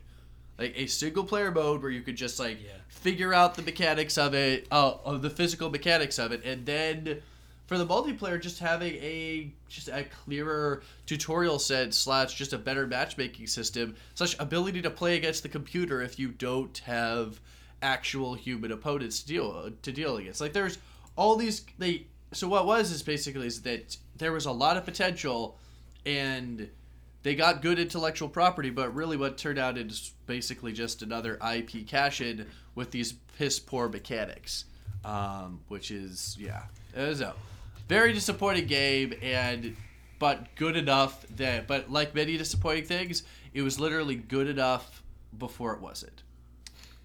There's a game, an indie game, that came out earlier this year. I'm trying to remember what the hell it was called.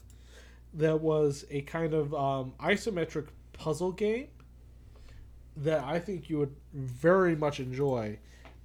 God damn. It's not Gang Beasts, is it? No. Gang Beasts is what I have set up for us to play because it's super fun.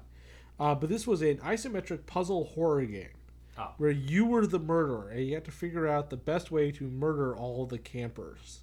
Oh, Slayaway Camp. Thank you. I could not remember the name of it. I played a fair amount of that. Camp. That was fun. But if that's sort of what you're looking for, that might be what you want to look into. Is that also a 2017 game? Mm-hmm. I think so. Yeah. Oh my god, so many games. I think so. It's a good year for games. Close enough. We'll pretend it is anyway. There's a lot of really cute little costumes you can unlock for your serial killer too in it. Beautiful. Oh, that's awesome. I'll have to check it out. Mm-hmm. And they're free. Woo! Yeah. You brought up Madden as another reason as to why you bought the Xbox. Did you guys play Madden 18, the new one? I did not play Madden. I have not played Madden yet. But Shada has it, and I probably should actually play it. Have you played Madden 18? I have not, but Patrick did, and it was his most disappointing game. Oh snap! I just thought it was so poetic that you brought the that most up. disappointing game of the year award will go to the game that got the most fails in the year. Now I'm going to see Patrick tomorrow, so I'll ask him why specifically. Excellent, so I can give you the report. But I haven't played it. I like 17. I think they're getting too complicated. These video games, but that was that. Allie, most disappointing game, you changed yours to IDK, my BFF Jill, which I do love very much. But I've just been thinking about that ad a lot this last 2 weeks. It's my answer to everything. You know what ad I've been thinking about a lot lately is the old Sears air conditioning commercial. Oh my god, you said you'd call them today. Or you said you'd call them. I'll call tomorrow. You'll call now. I'll call now. I'll call now. That is a good one. What does the weather report say today? Another scorcher? Cool. Anyway. Sorry, everyone. The world that's listening I really to this. couldn't think of anything now, I'm gonna specifically. Yeah, well, you did write Legend of Zelda before, so I'm gonna call back to that. And the only reason isn't because I want you to have to explain yourself, but because I wanted to say that going into this year, and Zelda, I'll talk more about it and gush about it. But as I played it, I did realize though, a lot of times there are games that are, reviewing things is inherently subjective. Yes, right? yes. Mm-hmm. Anybody who thinks you can make an objective review is the reason why there is a cancer in our community. But go on. Right. Holy God. Well, now that you've set me up for failure, my oh my God, what is this stuck in my throat? Go to Kotaku or crap. And you may disagree with me then based on this point, Vera, that I'm about to make. Yes. Sometimes a game comes out and it is more unanimously decided that it's a good game, quote unquote. Mm-hmm. And while it's not objective, there are games that there are qualities of games that are not more objective, but like game feel is really good, graphics are really good, and more people can get behind music or things like that. So it's it's not objective so much, but it's like taste is subjective, but consensus is also real. Yeah. Like there's no the reason why I push back on the whole like objective subjective stuff is that like in the whole Gamergate cancer thing, people were talking about like objectivity. Right. It's like no, reviewing is a subjective thing. However, when you review, A, you listen to a reviewer because you respect their opinion, but B, oftentimes reviewers exist in a community and exist within a hobby, and there is generally consensus around, and consensus oftentimes forms around things. Now, there's also things that where the consensus is not necessarily there, and that's where you get some that, but there's still qualities that certain people glom onto, and thus you get cult classics. Some of like the greatest things that some of the greatest games, movies, books, etc., were stuff that people just did not get when they came out, and then a consensus formed around them as time went on and people reevaluated it. So yes, I guess what I'm saying is that like taste is subjective, but consensus is also real. As I said at the beginning. All this to say, with this awkward setup, that in many cases in the past when I talk about a game on a list that I strongly agree with, it's hard to understand why somebody would disagree. Mm-hmm. In the case of Zelda, though, and I know you removed it, Allie, but in the case of Zelda, I can totally understand the entire time I'm playing it why you wouldn't like it or why you would find it it's not that I didn't like it. It's just it's still a really good game. Like I don't know if I had to give it a number, I'd give it a high number. Yeah. I just felt like I played other things this year that I liked more. Yeah. And like when I think about it, like I think the systems in Horizon Zero Dawn are much better than like a Zelda or something like that. But for whatever reason, like the exploration and like the playstyle of Zelda really stuck with me. But I can totally get why kind of everything that is so Zelda about Zelda was kind of done poorly. In Breath of the Wild, like dungeons aren't very great. I think the voice acting is hot garbage. Oh god, it's so bad. And the story is pretty much non-existent. Like everything that's Zelda about that game is not good almost, but the other things are so great. But I can just see both sides, and I just wanted to call that out. Anyway. I just don't want to get flamed and say that I hated the Zelda. I didn't hate the Zelda. It just wasn't the best thing since sliced bread. Yeah. I mean, on the flip side, I think I can speak for everyone else in the cast, Alley. Not that you won't do this yourself, but you're a busy person with a job. That if anyone does flame you over hating Zelda, we will punch them in the face individually. Thanks. That's right. Like, the Jay and Silent Bob Strike Back, where they literally go and like track down everyone who says a negative thing about the internet. Nice. Yeah, that's what's gonna happen if people come for you. Thanks. You're welcome. Well, anyway, my most disappointing game was Yooka-Laylee. Oh boy! Oh crap! I forgot that game came out too. Yeah. I didn't even play that. That looked like hot garbage. Well, the only reason I remembered it is because I created this category as I was scrolling through the list of the games that came out, and I forgot that the game came out. Saw it on the Wikipedia list that I sent everybody, or that was included on the spreadsheet rather, and I just remembered like how horrible that truly was. Yooka-Laylee was a game that tried to sell itself on nostalgia for old rare games, and a lot of people bought it based on that nostalgia. Does not mean it was a good game. And it was the old team. A lot of members of the old team that built the old Banjos. Mm-hmm. The same composer, Grant Kirkhope. It was touted for years because they had the Kickstarter, which I backed, and then waited years with constant updates for. I mean, there's a lot of hype going into this, and it wasn't like quote unquote bad. It just fell flat, at least to me. And for that, it's my most disappointing game. Tristan. Yes. Without touching on loot boxes. What was your most disappointing game?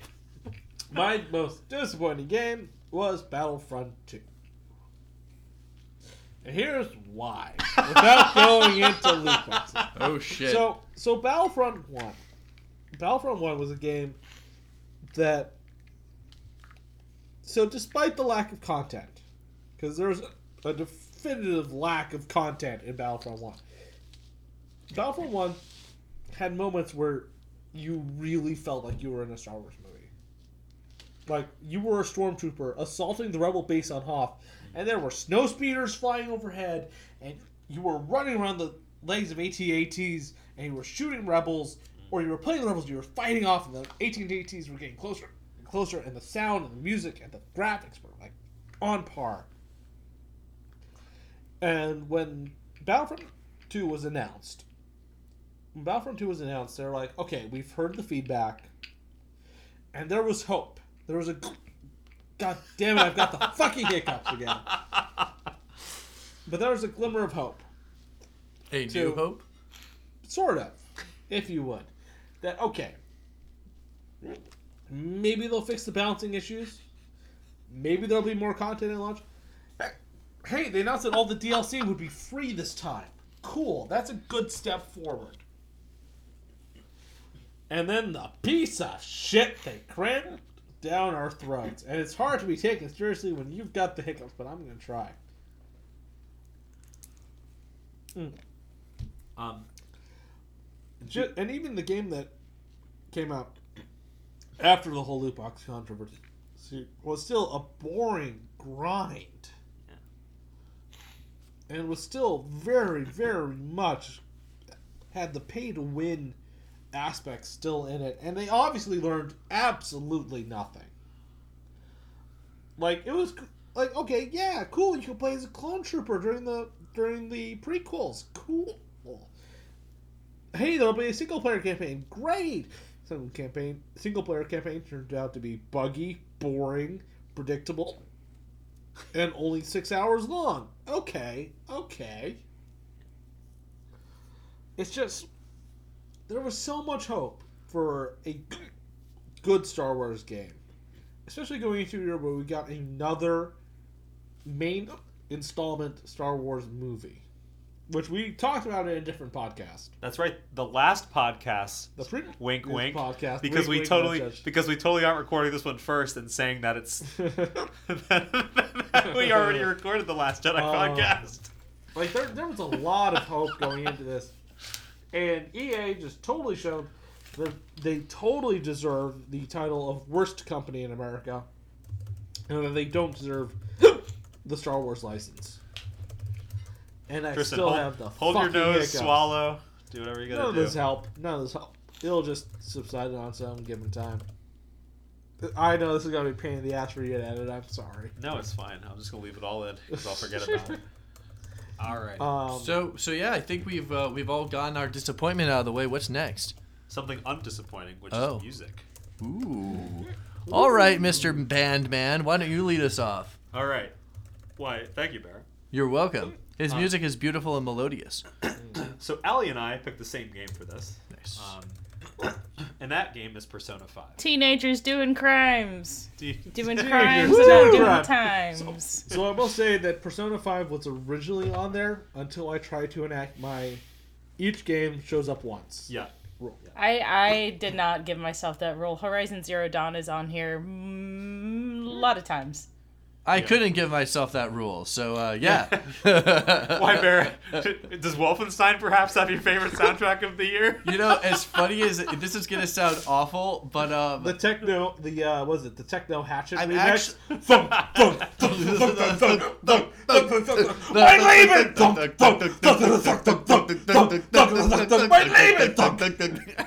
Yes. I'm actually, in terms of, this is gonna sound weird, but I gotta say that my most disappointing game of the year might actually have the best music. Oh, yeah? Simply because it has the original Friday the 13th creepy Jason, that's awesome. creepy Jason soundtracky music, and it's really affecting. Now, it's terrible that it's in a buggy, hard to play, like, not intuitive thing, but as Jason gets closer, you continue to get that Friday the 13th soundtrack, and so yeah, that actually I would say the most disappointing game. But I'm sure if I actually played through Persona 5 more, I would definitely I'd probably put that in there. But yeah, that's the thing that most comes into mind in terms of like the thing where music affected me the most. So there's a great podcast I listen to called Rebel FM, and they have a yearly music gaming episode for like 3.5 hours. It's 3.5 hours long. They just cover music, and I highly recommend people check it out. But anyways, Yes. when I was picking the best music, I jumped back and forth between a lot. Yeah. And it really came down to Persona 5 and Zelda. And Zelda... Of course it would. Yeah.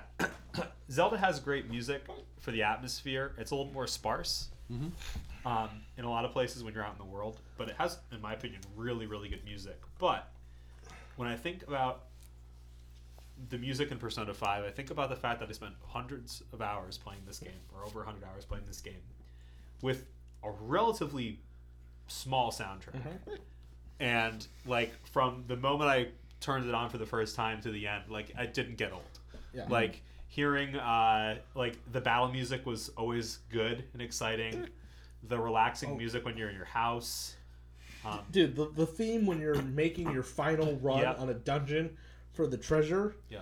you cannot help but get pumped while that's Yeah. playing. And you're Yeah. like, yeah, I'm running through the dungeon. I got my cool, like, Phantom Thief swagger going on. Yeah, Would we you got say this. it's like better run through the dungeon? Yeah. Greetings. The it's just, and it all has so much style, and it's also unique to Persona 5, and that's why I picked it for this list. It's that sweet, sweet acid jazz feel that's got going through the whole thing. But I also really liked the music, the soundtrack that both Tristan and Patrick picked, which is Cuphead. So I I had got to a choose. cup for her head. His Yep, brother's well, I had got a to choose. mug for her I head. had They to- I had to shoot choose between- bullets out of their fingers, I think. I don't know. It's a hard game for hard people. I'm a pleb. So I had to pick between either giving Persona 5 another spot or finding some place on the list to mention Cuphead. And I decided to mention Cuphead. If only because Cuphead has the perfect soundtrack for its aesthetic. Because Cuphead is based entirely upon the cartoons of the 30s and 20s. Especially the style of... oh my fucking god, these goddamn hiccups. Especially they're especially based on the style of the style of what, Tristan? gonna murder you Sorry. someday.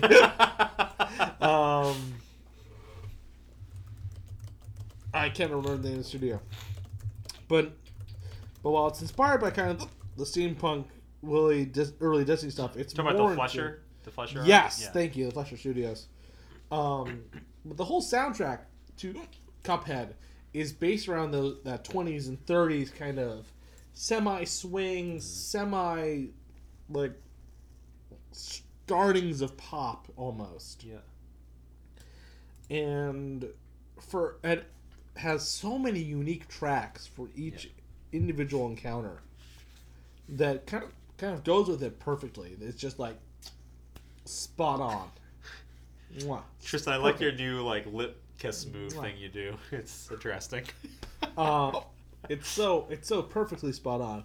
And like I said, had I personally made the choice, but more to have games available for more than one category, I probably would have given this to Persona 5. Yeah. As it is, I chose to put Cuphead on the list because I felt it was deserving of at least some award. Nice. And I am going to take that in transition because the next category is best looking game, and the game I picked was Cuphead. Actually, Patrick picked it as well, so he picked it for both music and best looking. I like the music in Cuphead, but I picked it for best looking, for the reasons you mentioned. I mean, the art style is amazing. The animation is It's hand drawn. insane. Yeah, It's all actually hand-drawn. all hand drawn. It's not a graphical powerhouse, as you might expect, but its art style is The animation so is good. wonderfully smooth. It's a super well animated game that follows its aesthetic to the letter. And I mean, to be fair, one thing that I'll say in terms of like good-looking games and stuff is that like a good art direction can make up a huge can save you so much money. Oh yeah. Like you don't need to have like the latest and greatest in graphics if you have good art direction to make it work. I mean, that's why Shadow of the Colossus still looks great. Because great art direction. Fun fact. If you look at the past, games that tried for ultra realism back in their day aged terribly. But games that tried for a particular aesthetic age beautifully. Right. I wonder why that could be. Maybe because actually putting in the effort actually pays off in the long run. Just look at Okami. That is a PS2 game. Yeah. Okami is a game that came out for the PlayStation 2 and has been released for the Wii, was released updated for the PS3, and has recently been released updated for the PS4, and still looks absolutely gorgeous. And I would almost argue that games like that, when they got upscaled and changed, almost get worse by result. I think a great example is the Wind Waker HD. Oh yeah. That kind of overdid it with a lot of visual effects when it wasn't broken in the first place, so don't fix it. Right. Or how about the original Resident Evil re-release for PS4? Sure. So you had the original Resident Evil. They did the Resident Evil remake for GameCube. Yeah. Which was a huge upscale and huge improvement. All they did to bring it to the PS4 was they upscaled the graphics to the higher resolution. That's all they had to do. And that game still looks better than a lot of other modern games. Yeah. Because the art direction was on point. Yeah. Now, Allie, you picked Horizon Zero Dawn.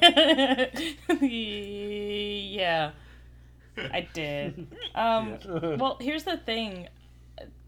Funny you bring up art direction, Tristan, because to me that's part of the reason why I like the art, why I like how this game looks so much, is even though it's going for a really realistic look, if you look at it, it takes specific colors and tones and plays with those. Because a lot of the themes and the stories in that game, go to pretty dark and not comfortable places.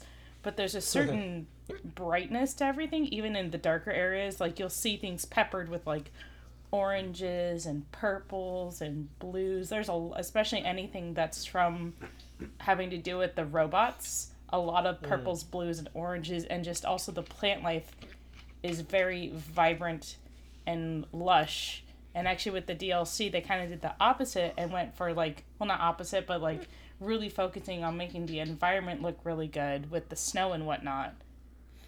I don't know. It's one of the few things where I wish I could afford to play things in 4K, because the things I've heard about how this game looks in 4K is amazing. I mean, I'll go as far as to say I think Horizon Zero Dawn might be the best looking console video game I've ever played. Like, just graphically, like it looks, and a lot of that might have to do with the art style, like you said, but it just looks like so good. I'm trying to plow through right now and to catch back up on it, and like just walking to some of these new areas and just exploring it, just like reflecting back on like when you first get to Meridian, and just like how gorgeous the whole thing is, and the like, spire. The spire is absolutely amazing. And I again, the thing is, like, it goes for that realistic look, but it has a sense of what it wants its world to look like, where it's not like, well, it's the future and here's a jungle with some animals in it. Like, the same could be said for The Last of Us. Like, you can look at a screenshot from The Last of Us of just the environment and say, well, that's The Last of Us, because it has these key aspects and colors and tones to it. And I really like that about Horizon. It's real pretty. It's real I want to ride a dinosaur robot. Yeah.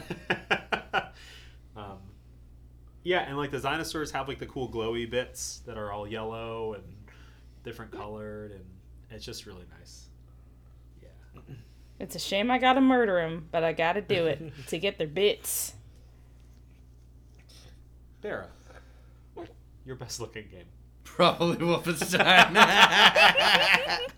See, me and Bear are predictable, and sometimes being predictable is super good.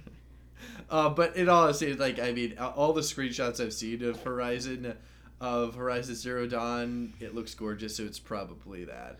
It's probably that, but Yeah. But let's just go with Wolfenstein. Let's instead just of go with what's Wolfenstein. narrative. Well, There's nothing more beautiful than like flying Nazi limbs. and compared to the New Order, they moved the New Colossus to the Doom engine. Mm-hmm. Yeah. Should be.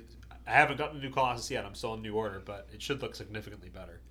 Yeah, lots of flying limbs. So really quick, what was my choice? You don't remember what your choice was? I did not. What do you think it was, Tristan? It's What really late. I'm sorry. What would you say if I She didn't brushed tell it you what this along, was? bro, What yeah. your best looking game was for this year? I was telling you to go stuff yourself, and I'll just look it up this way because I've got internet access. No, I'll just tell you. It's Guilty Gear Xrd Rev 2. Yes. Okay.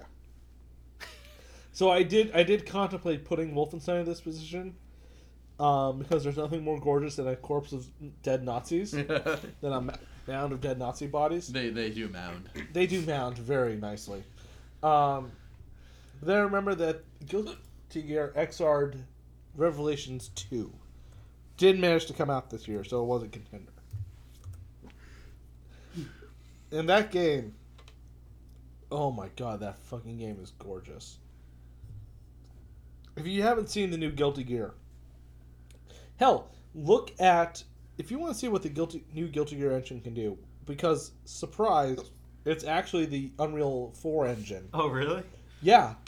Guilty Gear Xrd and everything made out of it is made in the Unreal 4 engine. Huh. The story is that Team Red got the guys from Epic out before the first Guilty Gear Xrd came out. It was like, okay, we just want to show you what we've done with your engine.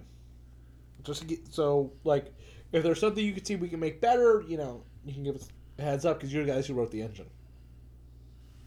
So the guys from Epic sat through, saw what Team Red had done, and the story goes that their response to Team Red was, "What black sorcery did you work to make our engine do this?" That's awesome. It is. So the Guilty Gear Xrd games are beautiful, cel-shaded, 3D models. Yeah. Done anime style. In a 3D world for a 2D fighter. And the way they utilize that is through camera work. So when you pull off a special move and the camera zooms in to like showcase the animation stuff, it's not a cutscene. That's all happening in engine with your actual sprite. Because the sprite actually has that layer of detail attached to it. And it's all being done in real time in engine. And it's beautiful. Like hold on. Let me get... We'll look. We can look. We'll look at it in a second. We'll look at it later. But like they've even gone so far as to work with shading and shading and shadows and stupidly in-depth character stories. And the other nice thing about that game too, the other reason I want to put on there was that there was a bunch of DLC for it, including story DLC that came out that was a free update. And some of it was very silly. But still greatly appreciated. But oh my god, that game. Oh my god, that game. Guilty Gear Xrd. Games you wish you played is the next category on our list. Clearly, Horizon Zero Dawn. Yeah. And you're That- not alone. That my was friend. mine. That was mine. So Tristan also picked that one. Do you want to say anything more about that? Or? So, I really wish I had had a chance to play Horizon Zero Dawn this year, but it came out at the same time as, like, Breath of the Wild and Persona 5.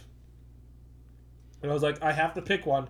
And I'm sorry, but the anime waifus of Persona 5 went out. And to be fair, Persona 5 is like right behind that in terms of it, but I mean, my weakness for redheaded archery chicks will always win the day. So you really like the movie Brave, did you?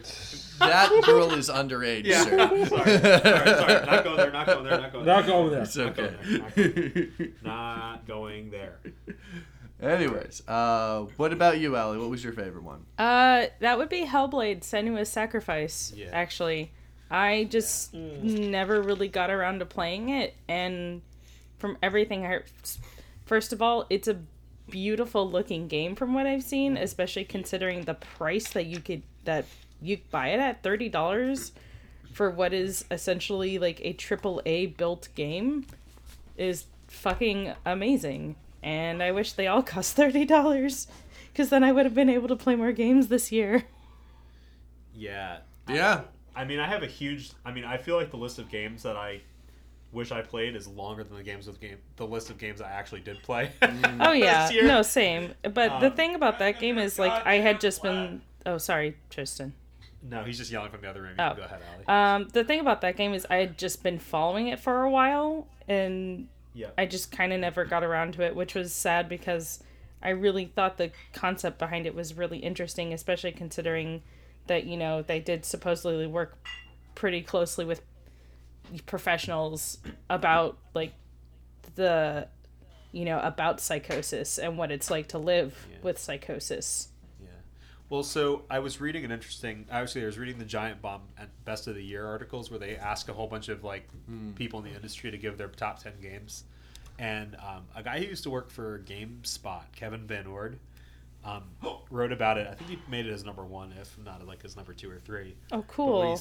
But what he said is that apparently he suffered from the same kind of psychosis, and he was saying that, like you were talking earlier about Night in the Woods being hard because we can all relate to it in our 20s. His experience with that game, he said, was extremely accurate and like made it really hard for him to finish. Like it took him days and days and days to finish the game because even though it's a short game, he had to stop playing every so often and just walk away from it for like a day because it was like too much for him to take. So. Yeah. What's the name of this game again? Hellblade: Hellblade. Senua's Sacrifice. It's by Ninja Theory, who did Nice. Enslaved and Heavenly Sword, which, God, I was not to go on a giant tangent because God forbid I go on a tangent. I mean, you have the right to tangent. I think we owe it to you. Yeah. I think we owe it to you at this point, Allie. Go right ahead. Oh, just like I was thinking about that game a lot a couple months ago, and just how underrated it is in terms of story and character, because the thing that Ninja Theory is so good at is character. Like, especially the villain, fucking Andy Serkis was amazing in that game. And the film version did not... There was a really crappy movie version that came out of that game, and it was, like... They didn't, go into the game and say, hey, we have already really well-made cutscenes and great acting, let's just use that, and then add to that. No, they made and went their own stuff, and it was so bad. Wait, Andy Serkis was in what? In Heavenly Sword. Yeah, but there was a live action. No, it movie was of an Heavenly Sword? animated movie. But it sucked. Yes, Yeah. it I'm sucked. sorry. It was very bad. Wow. So yeah. But yeah, No, they're so just a very interesting studio who doesn't quite get their moment to shine, and so I was really happy to see that Hellblade was so well received because it seemed like, again, one of these real big labors of love, and the fact that it's by all accounts, a beautifully made and well executed game for the price that it is. I feel like anytime anybody argues games need to be $60, I just want to shove that in their face. Be like, no, Good. they don't. Good. Here's a game worth the $60. That's only 30. Yeah. Yeah, and it's only 30. So with that in mind, do we get through everything? What did Pat say he wanted to play? Pat wanted to play Mario Odyssey. Mario's And good now that shit. And now that I've played it, I can tell you, yes, sir, you should absolutely play that. Oh yeah. As fucking soon as you possibly can. Anyway. Great. My game I wish I... So I had a ton. Of course. And most of them were like games like Hellblade, which I didn't add in my list here, but I have like a short list of games like Night in the Woods, What Remains of Edith Finch, Hollow Knight. I really want to try PlayerUnknown's Battlegrounds. I just want to see what all the fuss is about. I think a lot of people listening to this are probably surprised to not see that anywhere in any of our lists. It just is, it's not Yeah. my cup of tea. Yeah, I just don't I think it's really any of our don't think cups I of would tea. have fun Yeah, with it. it's a Yeah. buggy pedestrian mess. Yeah. Well, my game I wish I played is very specifically chosen, and it's Resident Evil 7, Oh man. Yeah. Oh. which also came out this year, by the Yeah, way. no, I also Holy wanted shit, to play what that. a year. Yeah, shit, that was back in Yeah. like what, I am really January? Yeah, Yeah, I am really sad that RE7 did not make a place on my list. Yeah. So RE7, the reason I put it on my list as the number one game I wish I played is because I watched pretty much the whole thing. And it's because I was too scared to like actually play the game. Oh no, it's okay. So, Hey, man. I've got I'm a big PlayStation weenie, VR. too. Yeah, definitely Right not here. in VR. Yeah, no thanks, man. So I was too afraid, so I just kind of watched a lot of it. So I've already seen all the beats, and because of that, I can't ever really like get the full experience. Like I know what's going to happen. True. In a lot of places, but I wish I had just like sucked it up, and I would have had the crap scared out of me for a solid however many hours. Mm-hmm. But anyway, that was the game I wish I played. Best waifu. Next All right, category. here we We're almost go. done. We're almost done. This is second to last category. I bet everybody listening is like grinding their teeth trying to determine what the last oh my category god, is. who's it gonna be? Yeah. Who's gonna pick whom?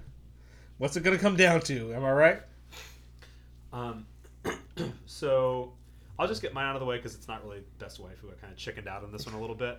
It's okay. And that is the Nintendo Switch. I chose that as my. This is I the best mean, waifu. you know, it's Lame. portable. You can sleep with it in your bed if you want. and these are the reasons why I picked it, Ellie. Yeah. Although my girlfriend isn't portable. You can lift her up, though. I can lift her up, but you know, Pretty small. Yeah. I can lift her up. It's not the same. I can't put her in my hand. This so. is true. Thank goodness. The Nintendo Switch is Better. wonderful. Well, in your hand would still be better than a part of your hand or a place in your hand. Ah, Midori days. There's a good old anime series. Stop it, Tris. It's only gonna get weirder from here, folks. 'cause Oh, now- yeah. you have I to hear his know. explanation about best We're in waifu. bizarre And waifu we were- territory now. Okay. And we were promised perversion earlier. So Dan, do we want Ali or Tristan's choice first? Let's I go with your wanna- choice first. I want My to wait choice? as long as I possibly can for you, so I'll pass the bear. I'm not sure. Let me think on this one. I mean, Anya is great, but she's an absolutely lovely woman in Wolfenstein. She holds that shit down. Hey, she fights Nazis while pregnant.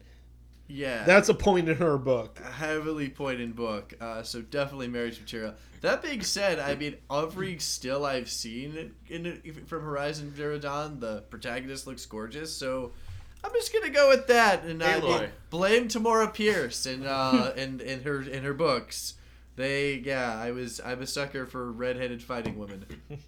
I'll quickly note that Patrick picked Zelda. Nice. Hey, she did have those yoga pants in Breath of the Wild. True. Let's That be video honest. based on Breath of the Wild. Tradition. And like every other character in the game, one of the worst voices ever. Anyway, Oh, so aggravating. I don't know if it's the voice acting or the lines they have to deliver, but it's Link. bad. Link, help, Yeah. Link. Seriously, that's actually like an eerily good impression. Yeah. You're traumatizing me, Allie. Thanks. Were you the voice actress? I apologize. No, No, I'm just- I was Ryuk in the No, live-action Death Note. Allie's not Yeah. British enough.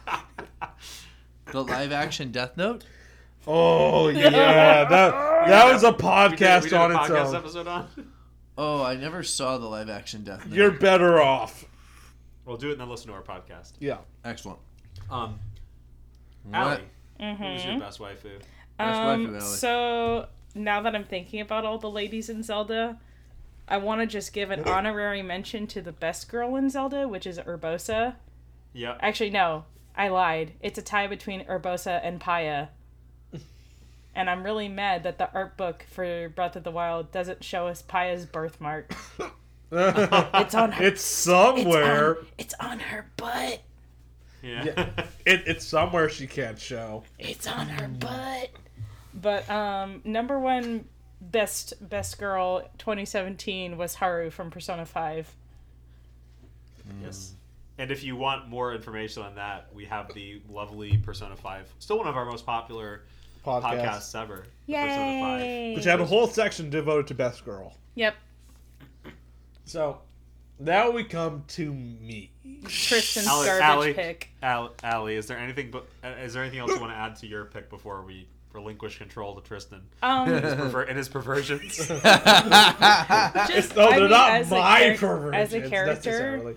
Like, she was the one I was most interested in terms of meeting as a party member, and I'll just always be really sad that we didn't get as much time with her in-game as some of the other party members, because she's just a really nice person She's who so likes flowers and precious. likes to make coffee, and is just a good human being, And she's and gonna has be soft and she's hair. gonna be best friends with Sojiro, and she's gonna have her own cafe. She's just real good. She's a good That sounds weird. Oh boy. Yeah. All right, I I'm mean, pouring more cut that sake. out, Dan. Dan, when you're All right. editing this, cut that part So- out, please. Okay. So Thank during you. this last section, I brought a new bottle of sake to the table because I knew they were gonna need it. So now it's my turn. Hello, ladies and gentlemen. You're absolute garbage fanboy Tristan here. He is clutching a glass of whiskey in his claws. It's actually literally. amaretto. Oh, even better. Oh. Oh, so good. That's my gentleman's temple. Okay, Anyways. give us what we want. Okay. Come on, pull it out. So, first I had a hard time deciding because there were a lot of anime waifus this year. But I'm like, no. We gotta focus on gaming. And there were a lot of gaming waifus this year. But I'm like, I haven't really gone through enough of Breath of the Wild because I only recently got a Switch and only recently got Breath of the Wild and haven't actually completed it yet. So I don't really feel like I have enough of a grounding there to make a decision on that. So I was thinking, well, there are all the ladies in Persona 5. But then I was thinking, what female gaming character has probably had the most impact in terms of, like, cosplay and fandoms and stuff like that this year? And then it became totally obvious. It would have to be 2B from Nier Automata.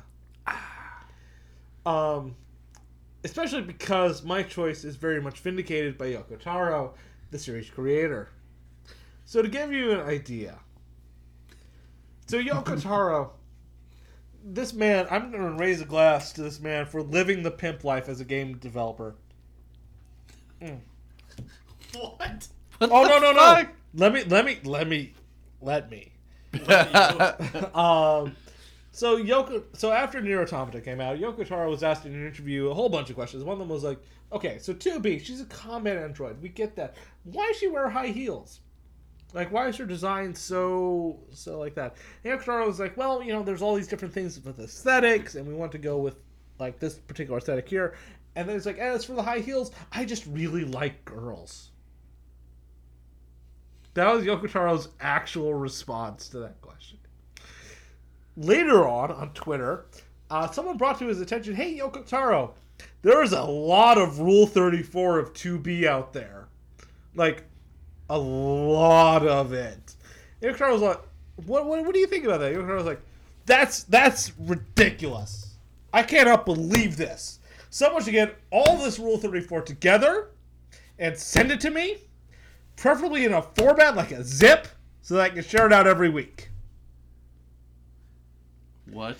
Yeah. Yoko Taro was like, no, please gather the Rule 34 of 2B and please send it to me so that I can compile zips of this Rule 34 that can hand out to the community on a weekly basis. And this is why this man wears a mask. Yeah, seriously. Because I would punch it in the face and punch his face. Well, If but I in knew what in a time where, like, Blizzard's like, oh my god, there's a lot of porn of our characters, we should probably be really concerned. Or You're not going to stop the Overwatch porn. or Overwatch or, is porn for everyone. Any body type, any gender, it's there. There was in Overwatch. someone last year, like some developer, who railed against Rule 34 of his characters in something who was like genuinely offended by the fact that people were making Rule 34 of his characters. And here's Yoko Taro being like, just send it this way. It's cool. I mean, I think there's a lot to be said about going on the internet and vocally saying, hey, it's okay for you to make porn of this thing I made, and in ways that are not entirely positive, but that's a discussion for a different day. Yeah. But that's better than Kojima saying, don't make fun of the fact that she's naked. She breathes through her skin. You will be Right, ashamed of that's- your words well- and deeds. And well, Barra, the it best- really surprises me that you did not realize sooner that Kojima was an absolute pervert, because he's Oh, always he's been a pervert. No, I said that he was a pervert. Um, No. That's what I mean. I thought it was surprise. I didn't know that. I thought that everyone knew that Kojima was a pervert. Oh, forever. I see what you meant. I see what you meant. Tristan said he That's wasn't what a pervert. my Kojima rant was like. How could Yeah. anybody be Yeah. more of a pervert than Right. Kojima? Because Tristan's Kojima the, is like an out and loud pervert at all times. Tristan was the offender. well, here's the in my opinion, Yoko Taro's position on 2B is the best thing we've had since the developer from Platinum vocally spoke out on Bayonetta. I was like, no. She's a sexualized character. It's cool you guys are doing this of her. Just she's a dom, not a sub, guys. Correct. Come on. But the big reason I picked 2B was A, because I felt Nier Automata deserved more places, but mostly because of the sheer amount of absolutely gorgeous cosplayers we have gotten cosplaying as her, which has warmed my heart immensely, being the only single member of this podcast who is still single, if you know what I mean. I mean, anytime you want us to set up your Tinder profile, we can do this, man. It's not. Don't even get me started on setting up Tinder and the desire to do that. Anyways, I'm just saying, it's within your control. though I will say that for Nier Automata, it came down very close to the wire between 2B and her operator, who is adorably girl thirsty.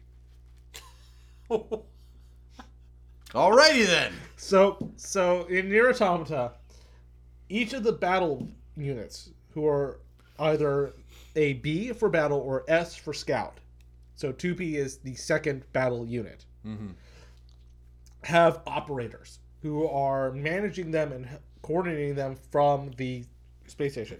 I believe 2B's operator is 990? 11-0? I'll have to double check on that. It's For the all a exact video number. game, like Star Ocean till the end of time. But Statute one of of- limitations on spoilers over for that one. But one of the early conversations you have with your operator is she's distraught because she expressed her love to another operator and then was shut down. All the operators are female. Female androids. And you cheer her up by finding pictures of flowers on Earth and sending them back to her. And she is a precious 2B's operator is a precious lesbian flower. It's so sweet, and her English voice actress does a really good job of being super adorable about it. It's like, oh, but you spend more time with 2B, and 2B has more sort of character depth, which is why I chose her in the end. Alright, well, we have to bead and not to bead. What's the next category? And that joke has not been made 1,000 times. So before we get into the game of the year, which is obviously the last category. Oh, we're up to Game of the Year now. Yeah, that's it. Sweet. Chugging along. Wow, we're already there. I thought last category was honorable mentions. As he looks at the time on the podcast. No, I This is don't a even really see long the time. I'm just podcast. like, yeah. So I think we want to start with honorable mentions. So I'm just going to go from, because I love to hear myself talk, I'm going to go from left to right on the spreadsheet that I have where I'm first. And Cool. so for honorable mentions, we picked one and then I picked a few others, so feel free to bring a bunch of them out because I think there's a lot to talk about here. The one I wanted to call out because it's gotten some negative attention here, and it also doesn't have any representation elsewhere, is Destiny 2. For what it's worth and for what it is, the amount of time I did play it without using loot boxes and what have you, I had a lot of fun with it, and I had enjoyed my time spending it with friends, going through the strikes and the missions, and I played through almost the entire thing cooperatively online, and I really enjoyed my time there. Yep. So I had a lot of fun with Destiny 2 through the story campaign yeah, and through the collaborative stuff until I reached the end game and before the DLC came out. And personally, for my money, I think it was well spent and a good value for the amount of enjoyment I got out of it. Elsewise on my honorable mention list, because I couldn't find a place for it, is Super Mario Odyssey, which is incredible and everybody should play. If you have a Switch and you don't have a Super Mario Odyssey, I don't know what's wrong with you. buy it. So here's what I'll say. Here's what I'll say about Super Mario Odyssey. Is it's probably the best 3D Mario since Mario 64, which is the game it is closest to. I agree. I still like Galaxy series the best. Oh my god, Galaxy is fucking amazing, but I really like the callbacks in Odyssey, because Odyssey calls back Yep. to Galaxy, Sunshine, and 64, and it's kind of like a culmination of those into kind of its pure distilled form. The next game on my list, I only have two more. So the next game on my list, which I'm not super far into admittedly, but one that I think people should give a chance if they haven't, because it's kind of been run to the ground, is Assassin's Creed Origins. I'm actually having a lot of fun with it. Having fun with the systems and the new combat and the open world. It's very un-Assassin's Creed, but it's a lot of fun. It's more akin to like a Zelda or a Horizon at this point. Here are my two things on Assassin's Creed Origins. Is one, there is no why implement the RPG elements, right? Like, Yeah, it's a different levels and game. stuff? Yeah. Also, it felt really, really like, oh no, we can't backtrack on systems, so we have to find some way to work the same systems from later games into this game, which is why your Hawk is basically a drone from, like, Call of Duty. Yeah. Right. Because we can't backtrack on systems, even though this game is a prequel. Well, I haven't played one since 2, so I was, and I thought I was alone in this, but apparently a lot of people stopped playing after 2. Oh yeah. So I recommend checking this one out. Maybe it's cool. So The characters are good. The story's Really? good. One was really a lot good. of people didn't play after Ezio. yeah. Well, Well, there were a some lot other of games people with picked Ezio, up. A but lot of people picked up 3, and then dropped it at 3. That's what I did. because 3 was such garbage. but like Black Flag was a lot of fun. Well, here's the thing: is that Black Flag isn't an Assassin's Creed game. It Yeah, is it's a a pirate Pirates game wrapped in an Assassin's Creed cloak, Which is why people loved it. which is why people loved it, because it's a pirate game. And I would extend the same effect to Origins, because it's very much like a Horizon Zero Dawn, or now granted, I think Horizon Zero Dawn and Zelda are much better games, so don't mishear me there. But Assassin's Creed Origins is more akin to those games, and I'm having a lot of fun with it for that reason. And then lastly, a game that I swear, like, in almost every positive category here, like, was just behind other games, is Pyre, which I really enjoyed as well. Which is Supergiant, the guys who made Bastion and Transistor. Their game, really great story, really great cast of characters, really cool world building and world. And the gameplay is basketball. Right. It's a lot of fun. Really, really great music, as always with them. The music's Oh, yeah. awesome. Really great art style. It's just a great game. I still think you should, if you really want a really good, like, basketball thematic game that isn't a basketball game, quote unquote. I think I know what you're going to recommend, and I can't wait. Berkeley, Shut Up and Jam Gaiden. Barkley. Barkley, Shut Up and Charles Jam Barkley, Gaiden. yeah. Shut up and Jam Gaiden, yeah. It's a top-down, like, Final Fantasy III style role-playing game set in the world of Space Jam. Like 20 years after the world has been It's destroyed like a fan game. by a mega dunk from Charles Barkley. What? He dunked so hard he ended the world, So and b-ball became illegal. I'm done hijacking the time here. I apologize. I'll switch over to Tristan. Cool. So my big Wait, did you put your number 1 in? No, We'll get to that. We'll get to that. Your game of the year's last. So my honorable mention goes to Prey, which came out this year, because Prey was a very interesting game. It had a lot of problems, and I've played through the entire game on our channel if you want to watch it. But there were a lot of good ideas in it, kind of like BioShock in space. Like, it had a lot of the same, like, BioShock elements, and there were a lot of really neat ideas in there. But there were some things that really held it back. So as an exercise in creativity, I think it's a really interesting watch. And it's one of those games that, like, you wouldn't rate it super high, but has so many interesting ideas that you should try it just to get the feel for it. Even though it isn't necessarily, like, game of the year material.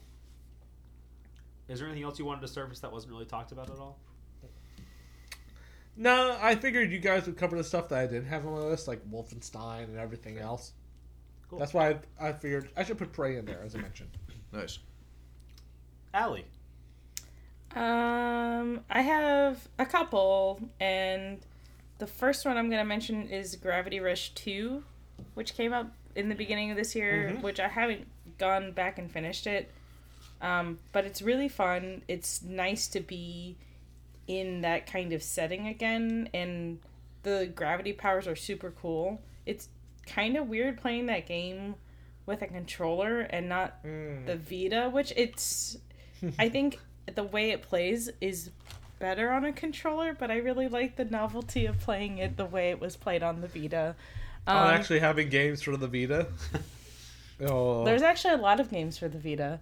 But anywho, and the other ones I want to mention are Yakuza 0, because that game is just off the wall, balls crazy. Yeah. So Like, the Yakuza series was almost my contender for game I wish I'd played, just as a franchise. It's just like it can go from super serious, beautifully like acted and written, serious stories about serious men doing serious crimes, to wacky bullshit like running a host club. Oh yeah. Running businesses and doing fucking karaoke and pocket car racing. And then the other one I want to mention is a mobile game, which is the Animal Crossing mobile game. It's just like, it's nice to pull out like every now and then during the day and just like play around and like, for 10, 15 minutes, make friends with cute animals, make my campsite look cute. It's just like, it's a nice little breath of fresh air. Awesome. Yeah, Cute game is Yakuza. cute. Yeah, the Yakuza series is literally a game that can go from this terribly tense, dramatic moment where you are stomping someone's fucking head in because they owe you protection money to, hey girls, let's all go to karaoke and sing some songs. By the way, off topic, Allie, that video you posted the other day of like the Shenmue real life video game theater had me peeing my pants laughing. It's really good. Do you know where I can find some sailors?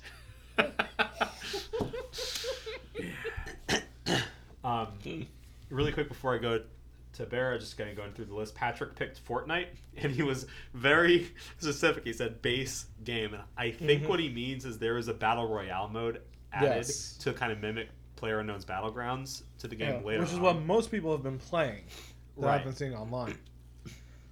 It's think PUBG, but with crafting. Yeah. I've been watching a lot of people play the battle royale mode of Fortnite, and the crafting element actually has a whole bunch of strategies, like being able to throw up someone surprises you with a shot and you immediately throw up a wall so you have cover around you because they missed a sniper shot which was just past your head, and now it's like, okay, do I push on them aggressively, or do I keep building walls and run back to cover? Right. I think that is actually a game that benefits actually from having a battle royale mode. Excuse me. I've been drinking a lot of stuff. Only some of it alcoholic, admittedly. It's actually a game I think it benefits from the battle royale mode because of its crafting systems and stuff, and the sheer variety of tactics that gives you. Yeah. Barra. I don't really have any honorable mentions, but I think you know what my game of the year is. Well, let's go backwards. Let's start with you and do game of the year. Game of the year is again broken record. It's definitely Wolfenstein.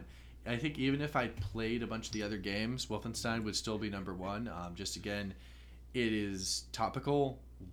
It's because the world is awful, but also it's a great combination of pathos and violence, and also really I've talked about the story and the world and the political elements, but I also say the game is hard as balls. Yeah. I put it on one step above normal. It's because basically there's two other steps of difficulty, and then there's a ultra really difficult thing that you can't elect that. So I did the step below the 2 other steps of difficulty. It's like, okay, I know how to do a console. I know how to do a shooter on a 360 like Halo. I'll get my feet under me, and then this will be mild challenge probably through. The game is hard. Yeah, that's what I hear. It's so hard. You start out in a wheelchair in the beginning, and it just keeps on getting harder from there. And it requires you to think very creatively. You have, again, like Doom, like the Doom remake, it's the old-fashioned system where you can carry a bunch of guns and a bunch of ammunition, but it makes you actually think about how to use them. Like, okay, get into a good position to like snipe people out, find a lot of times you want to find a corner where you can just like get people to come to you, but they will also flank you, so you have to be like, okay, where's flanking stuff, etc. Using your explosives can be a trump card, but they don't always work, and they're a bit tricky to deploy. Big props to handy capable BJ Blazkowicz at the beginning. Oh yeah, definitely. It's so hard. That is as handy capable as you can get. So hard. But yeah, it's just like, so from the mechanics, from the story, from the world, it's just it's from just like the sheer prettiness of it. It's good. It's very good. It also is nice in that in addition to all the shooting stuff, there's a lot of quiet downtimey moments in the game where you were just like walking around, interacting with objects, talking to people. Those are actually some of my favorite levels where it's just like, or parts of levels where it's just like you have this calm before the storm and you get a sense of the world that you're in, and then you're just like under mad assault once again. Oh, yeah, New Colossus is a great game, and it's definitely a game we needed this year. Yep. Like I said, I feel it's not as good as New Order in terms of being a game, in terms of like plot arcs and stuff, which is why unfortunately it's not on my list. Right. It is still, however, a game if you haven't played it, you should totally play it. Very good. Give Bethesda that money. And speaking of which, Bear, from what you've told me so far tonight, you need to play Horizon. Yes. I think it'd be perfect for you. You need to play New Order. New Order, and if you haven't played it, you have to play The Last of Us. From what you've told me, I've actually never played The Last of Us. Yeah. Oh, Barry, you would really like it. Even though you're sitting here in flannel. Yeah. Like, I mean, I wear flannel every day. But Tristan, Wolfenstein did not make your list, but what made the top of your list? So my choice for Game of the Year, and it was a toughie. It was a tough one. But I have to give it to Persona 5. It was a game we were looking forward for anyone who's a Persona fan, it was a game we were looking forward to for a very long time because it had been years since Persona 4. So we were very anxiously awaiting a new Persona game. The new Persona game did not let us down in terms of music and character and story and gameplay. It was fantastic. Several aspects of the game were definite improvements over Persona 4, which is one of the best games of all time. The soundtrack was amazing. Like, everything in Persona 5 was, like, perfectly on point and fantastic. And it was popular enough with people who were new to the series. That's the big thing. That it really solidified Persona as no, this isn't a niche game anymore. Like, the Persona series is a actual proper game series, guys, and it deserves your respect. And Persona 5 earned that respect. If you had told me, like, a year ago that Persona 5 would pop... That Dan would be playing a Persona game all the way through. Let's even go beyond that. If you had told me that Persona 5 or a Persona game would be, like, almost my favorite game of the year, in the year it would be released, I would have told you were on crack. And you would have been right! Not only that, almost your favorite game of the year in a year where a Zelda game came out. Not only a Zelda game, but a great Zelda game. Yeah. Almost my favorite game of the year. However, if it hasn't been obvious from conversation earlier, nothing provided me with so much joy, hours of entertainment, and just like reminded me why I play video games like Zelda Breath of the Wild this year. I mean, absolutely part of it is my Zelda fanboyism, which is ironic because there isn't a whole lot of Zelda in this Zelda. Yeah. If anything, it's like the original Zelda from 1987. Right. Right, which is having a lot of Zelda in it. It's where the series started. It's the here's a world, and you're dropped into it. Go have fun. Yeah. Slay those Go anywhere. Octoroks. Yeah. Fight the moblins. The closer I, I got can't to wait like... to bomb some Dodongos. Yeah, seriously. Dodongo doesn't dislike smoke. Hint, hint. Yeah. Throw the item in its mouth, the one you got in the dungeon. Okay. But yeah, I mean that was far. There wasn't even like, I say Persona 5 was almost my game of the year. It was probably my second favorite game of the year, honestly. But Zelda Breath of the Wild for me was kind of the easy choice. Excellent. Allie. If it wasn't already super obvious, it was Horizon Zero Dawn.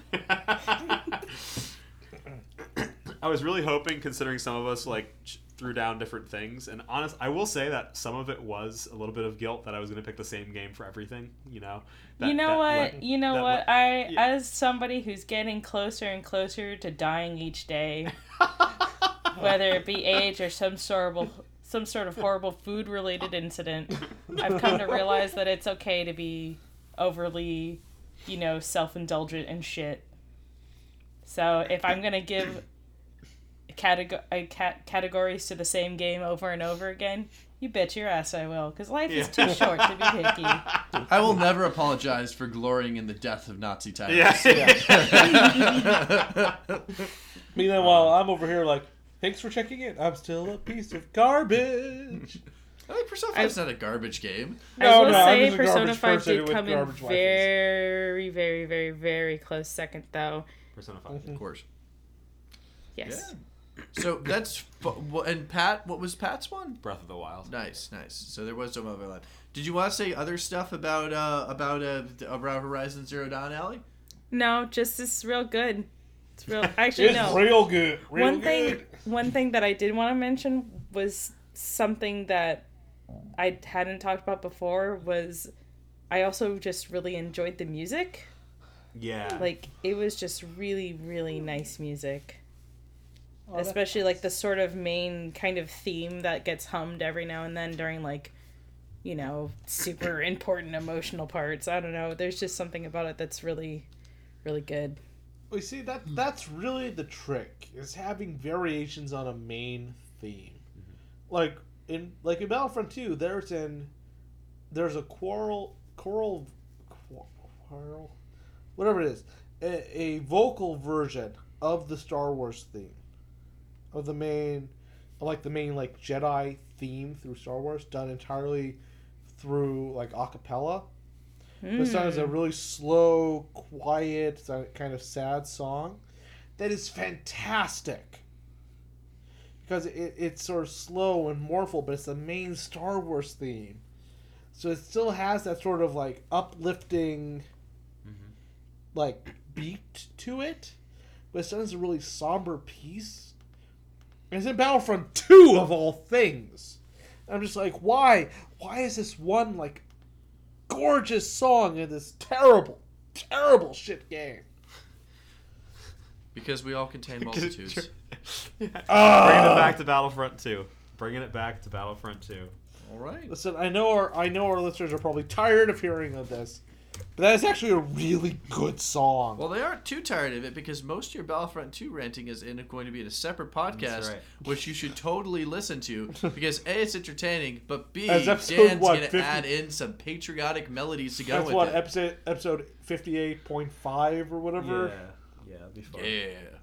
It'll be fun, guy. It'll be fun. Diggity giggity. Yeah, so The does Tristan Salt podcast. So we've gone through a lot of good stuff. It was a great year for video games. Huge. With- Honestly, I don't Well, want to understate started. it. The year started super strong. I don't want to understate this. The fact is that one of the best Resident years for gaming. Evil came out with a critically acclaimed, amazing video game, and Thank most of us God. forgot about it, Thank is amazing. God, they Um, came out the- with Resident Evil 7. Yeah, but it's amazing that like that happened and people and then everything else was just coming. It's amazing that this was such a good year for gaming, and there was there was a misfire of Mass Effect Andromeda, and people even forgot it existed because everything was so good. Because everything else by EA was so shit. Wait a minute. When did Final Fantasy 15 come out? Was that this year or last year? Last year. Last year. Okay, thank God. Yeah. No, but it was a great year for games. Hopefully 2018, we don't die. Right. Step 1. Step 2. Step 1, let's not die from nuclear apocalypse. Right. Step 2, may we have other excellent gaming. I still got my fingers crossed for a new Ace Combat with full VR support, which they've announced. The next Ace Combat game will have full VR support. I'm so looking forward to that. I just want Halo 6 not to suck. Oh, you're probably going to be disappointed on that front. No, 5 was an awful travesty. Well, And here's the problem. Is that what happened was when Bungie left Microsoft, the haves left Microsoft, and the have-nots formed 343. Sadly, that is what happened. That the people who were actually like decent and good at their jobs and who had the real Bungie spirit left Bungie. Left Microsoft to go with Bungie and did not stay behind for 343, and 343 is made from the leftovers. And then Bungie signed a deal with Activision, who have murdered the creativity of Bungie. That's the problem we're looking at. I mean, 343 did a decent job with 4, even though 4 didn't make a whole lot of sense, but it was cogent. But 5 was just hot garbage that didn't feel like a Halo game. It felt like a Call of Duty game. Yeah, and I hope that I want my split screen co-op, and I want a decent story. That's all I want out of Halo. Fun fact, they still haven't fixed the Master Chief Collection. It's still broken as fuck. Yeah. Allie, are there any thoughts you had on the year in gaming? Or last thoughts? I was just thinking, what are some things you guys are looking forward to in 2018? Because there's a lot of things that have and don't have dates, and I was just looking at a list thinking, oh wow, yeah, I forgot X, Y, and Z games were supposedly coming out next year. Are there things you guys are looking forward to next year? I can start us off. Shoot, right. In addition to Days Combat, another No More Heroes. Another No More Heroes game by Suda51.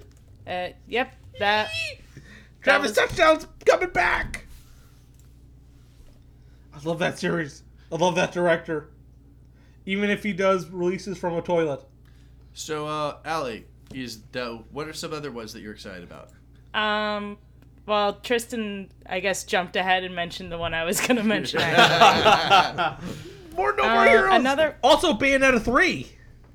Yep. And another one I was looking forward to was Code Vein, actually. Oh. Mm-hmm. Which I guess you could describe it as kind of anime Bloodborne Dark Souls. Yeah. It looks really cool. I like that aesthetic. From Software at the Video Game Awards. Bayo 1 and 2 are coming out in February for the Switch. I don't think Bayo 3 has an actual date in 2013. I mean 2018. Wow. I can tell what year it is. No, it's okay. We all wish it was 2013 and Barack Obama was still president. We wish it was 2018, but so far there's no word on what year it's actually releasing. Also, supposedly Kingdom Hearts 3 is coming out, but supposedly Kingdom Hearts 3 will finally come out after I die. Yeah. You mean after we finally get Half-Life 2 Episode 2? Episode 3. That's how I feel about That's how I feel about Berserk. Is that I will die of old age, and Griffith will not have gotten his yet. And the story will not be finished. God damn it. I'm excited for Ni no Kuni 2. Oh my god, yes. That game comes out in like 3 weeks. I'm so excited. The Norse take on God of War. Oh yeah, that looks really cool. The new Red Dead I'm really excited for. Oh, I love new the first Red Dead. I've never really been a huge fan of God of War, I'll be honest. I'm a huge fan. Well, the problem I have with God of War, yeah. The problem I've had with God of War is that it's a little too over the top, but it's also a little too simplistic of an action game for someone who's played like Platinum games and the Devil May Cry series. Yeah, see, I enjoyed that, but I can totally understand why you wouldn't like that. So, I'm intrigued about the Norse God of War stuff simply because Who else is he left? Is he gonna have to fight? No, Jesus. No, what I find it interesting about it is that like so the original God I've only like seen God of War played, and so also like but I know like the lore and all. And like the first God of War actually had really interesting and cool lore and a cool ending. Oh yeah. And then it seemed to kind of go off the rails. Yeah. And Kratos also in all the games seemed kind of like an asshole. Yeah. And the Norse one, he seems like a good dude. Like, which is an interesting take on the God of War series, where like, Okay, Dad Kratos. He's just Yeah. okay. where it's just Well, like so- not the worst. So fun human. fact about new Kratos Mhm. is he's voiced by Christopher Judge. If you aren't familiar with Christopher Judge, Not. he is the actor who plays Teal'c in Stargate. Oh wow. So what you're saying is your parents are gonna play the Norse God of War. Probably they are suckers for Stargate. But I was watching the new God of War trailer. And I'm like, I know that voice. Where do I know that voice from? And I looked up. I'm like, oh my god, it's Christopher Judge. That's great. I'm interested in Sea of Thieves finally comes out, Right? which is the new Rare, like pirate game. Let's Yeah, see how that much looked of the great. old Rare is Yeah. left in them. And by the way, I'm not just like storing these from my memory. I'm literally looking at a list on Wikipedia here. Oh, of course. And then two final things. A Way Out, I'm interested in seeing, which is the Prison Break, the co-op Prison Break game. Oh, right. Ooh, I that forgot sounds about great. that. Which looks really cool, but I hope it is. And then finally, I'm just looking forward to playing some of the games from 2017, and specifically, I'm looking forward to focusing more on the shorter, maybe more impactful indie titles, because I feel like even in our best of, and I know we had some call-outs like Night in the Woods, I feel like there was a lot of gems in there Mm-hmm. that Yeah. we didn't play. Like, I would love to come here talking about What Remains of Edith Finch and Hollow Knight, which I hear is amazing.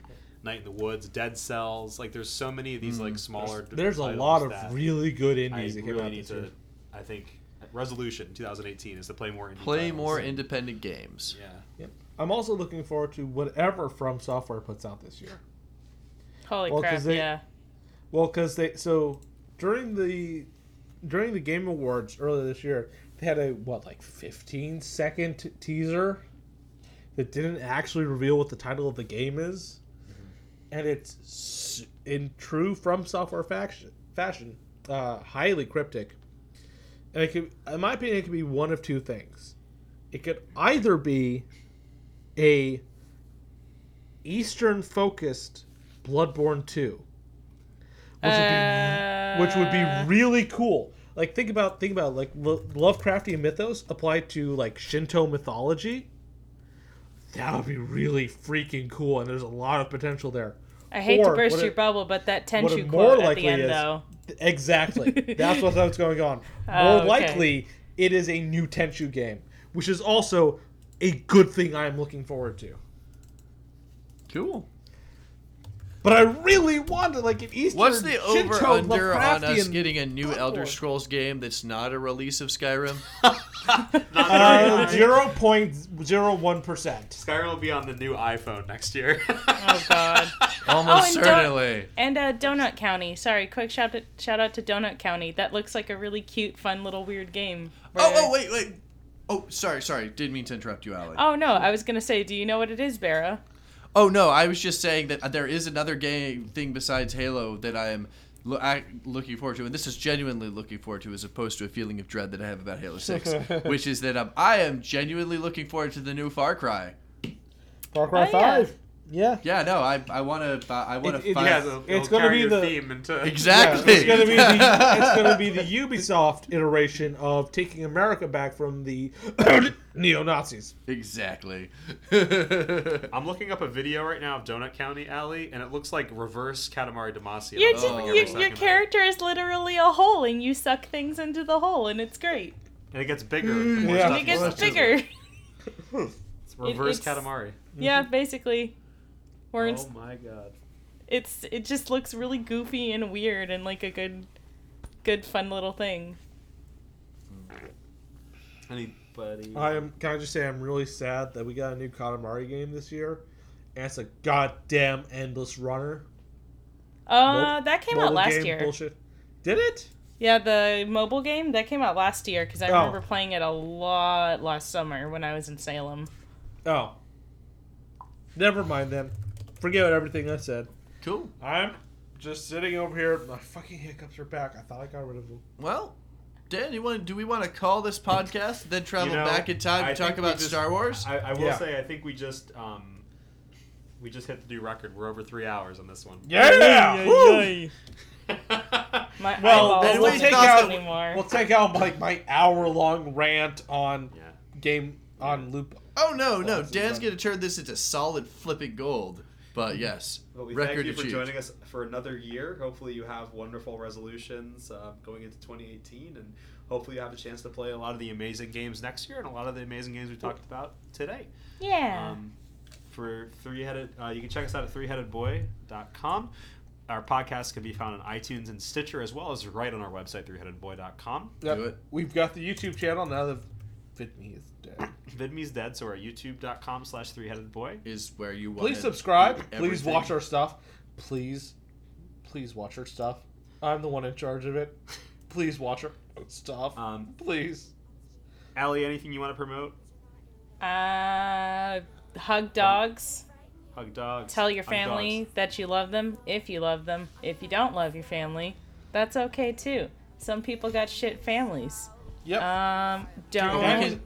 Don't make space in your life for shitty people. You got shitty people in your life? Kick them out. And be good to yourself. This year was a hard one. Honey, I'll be seeing you wherever I go.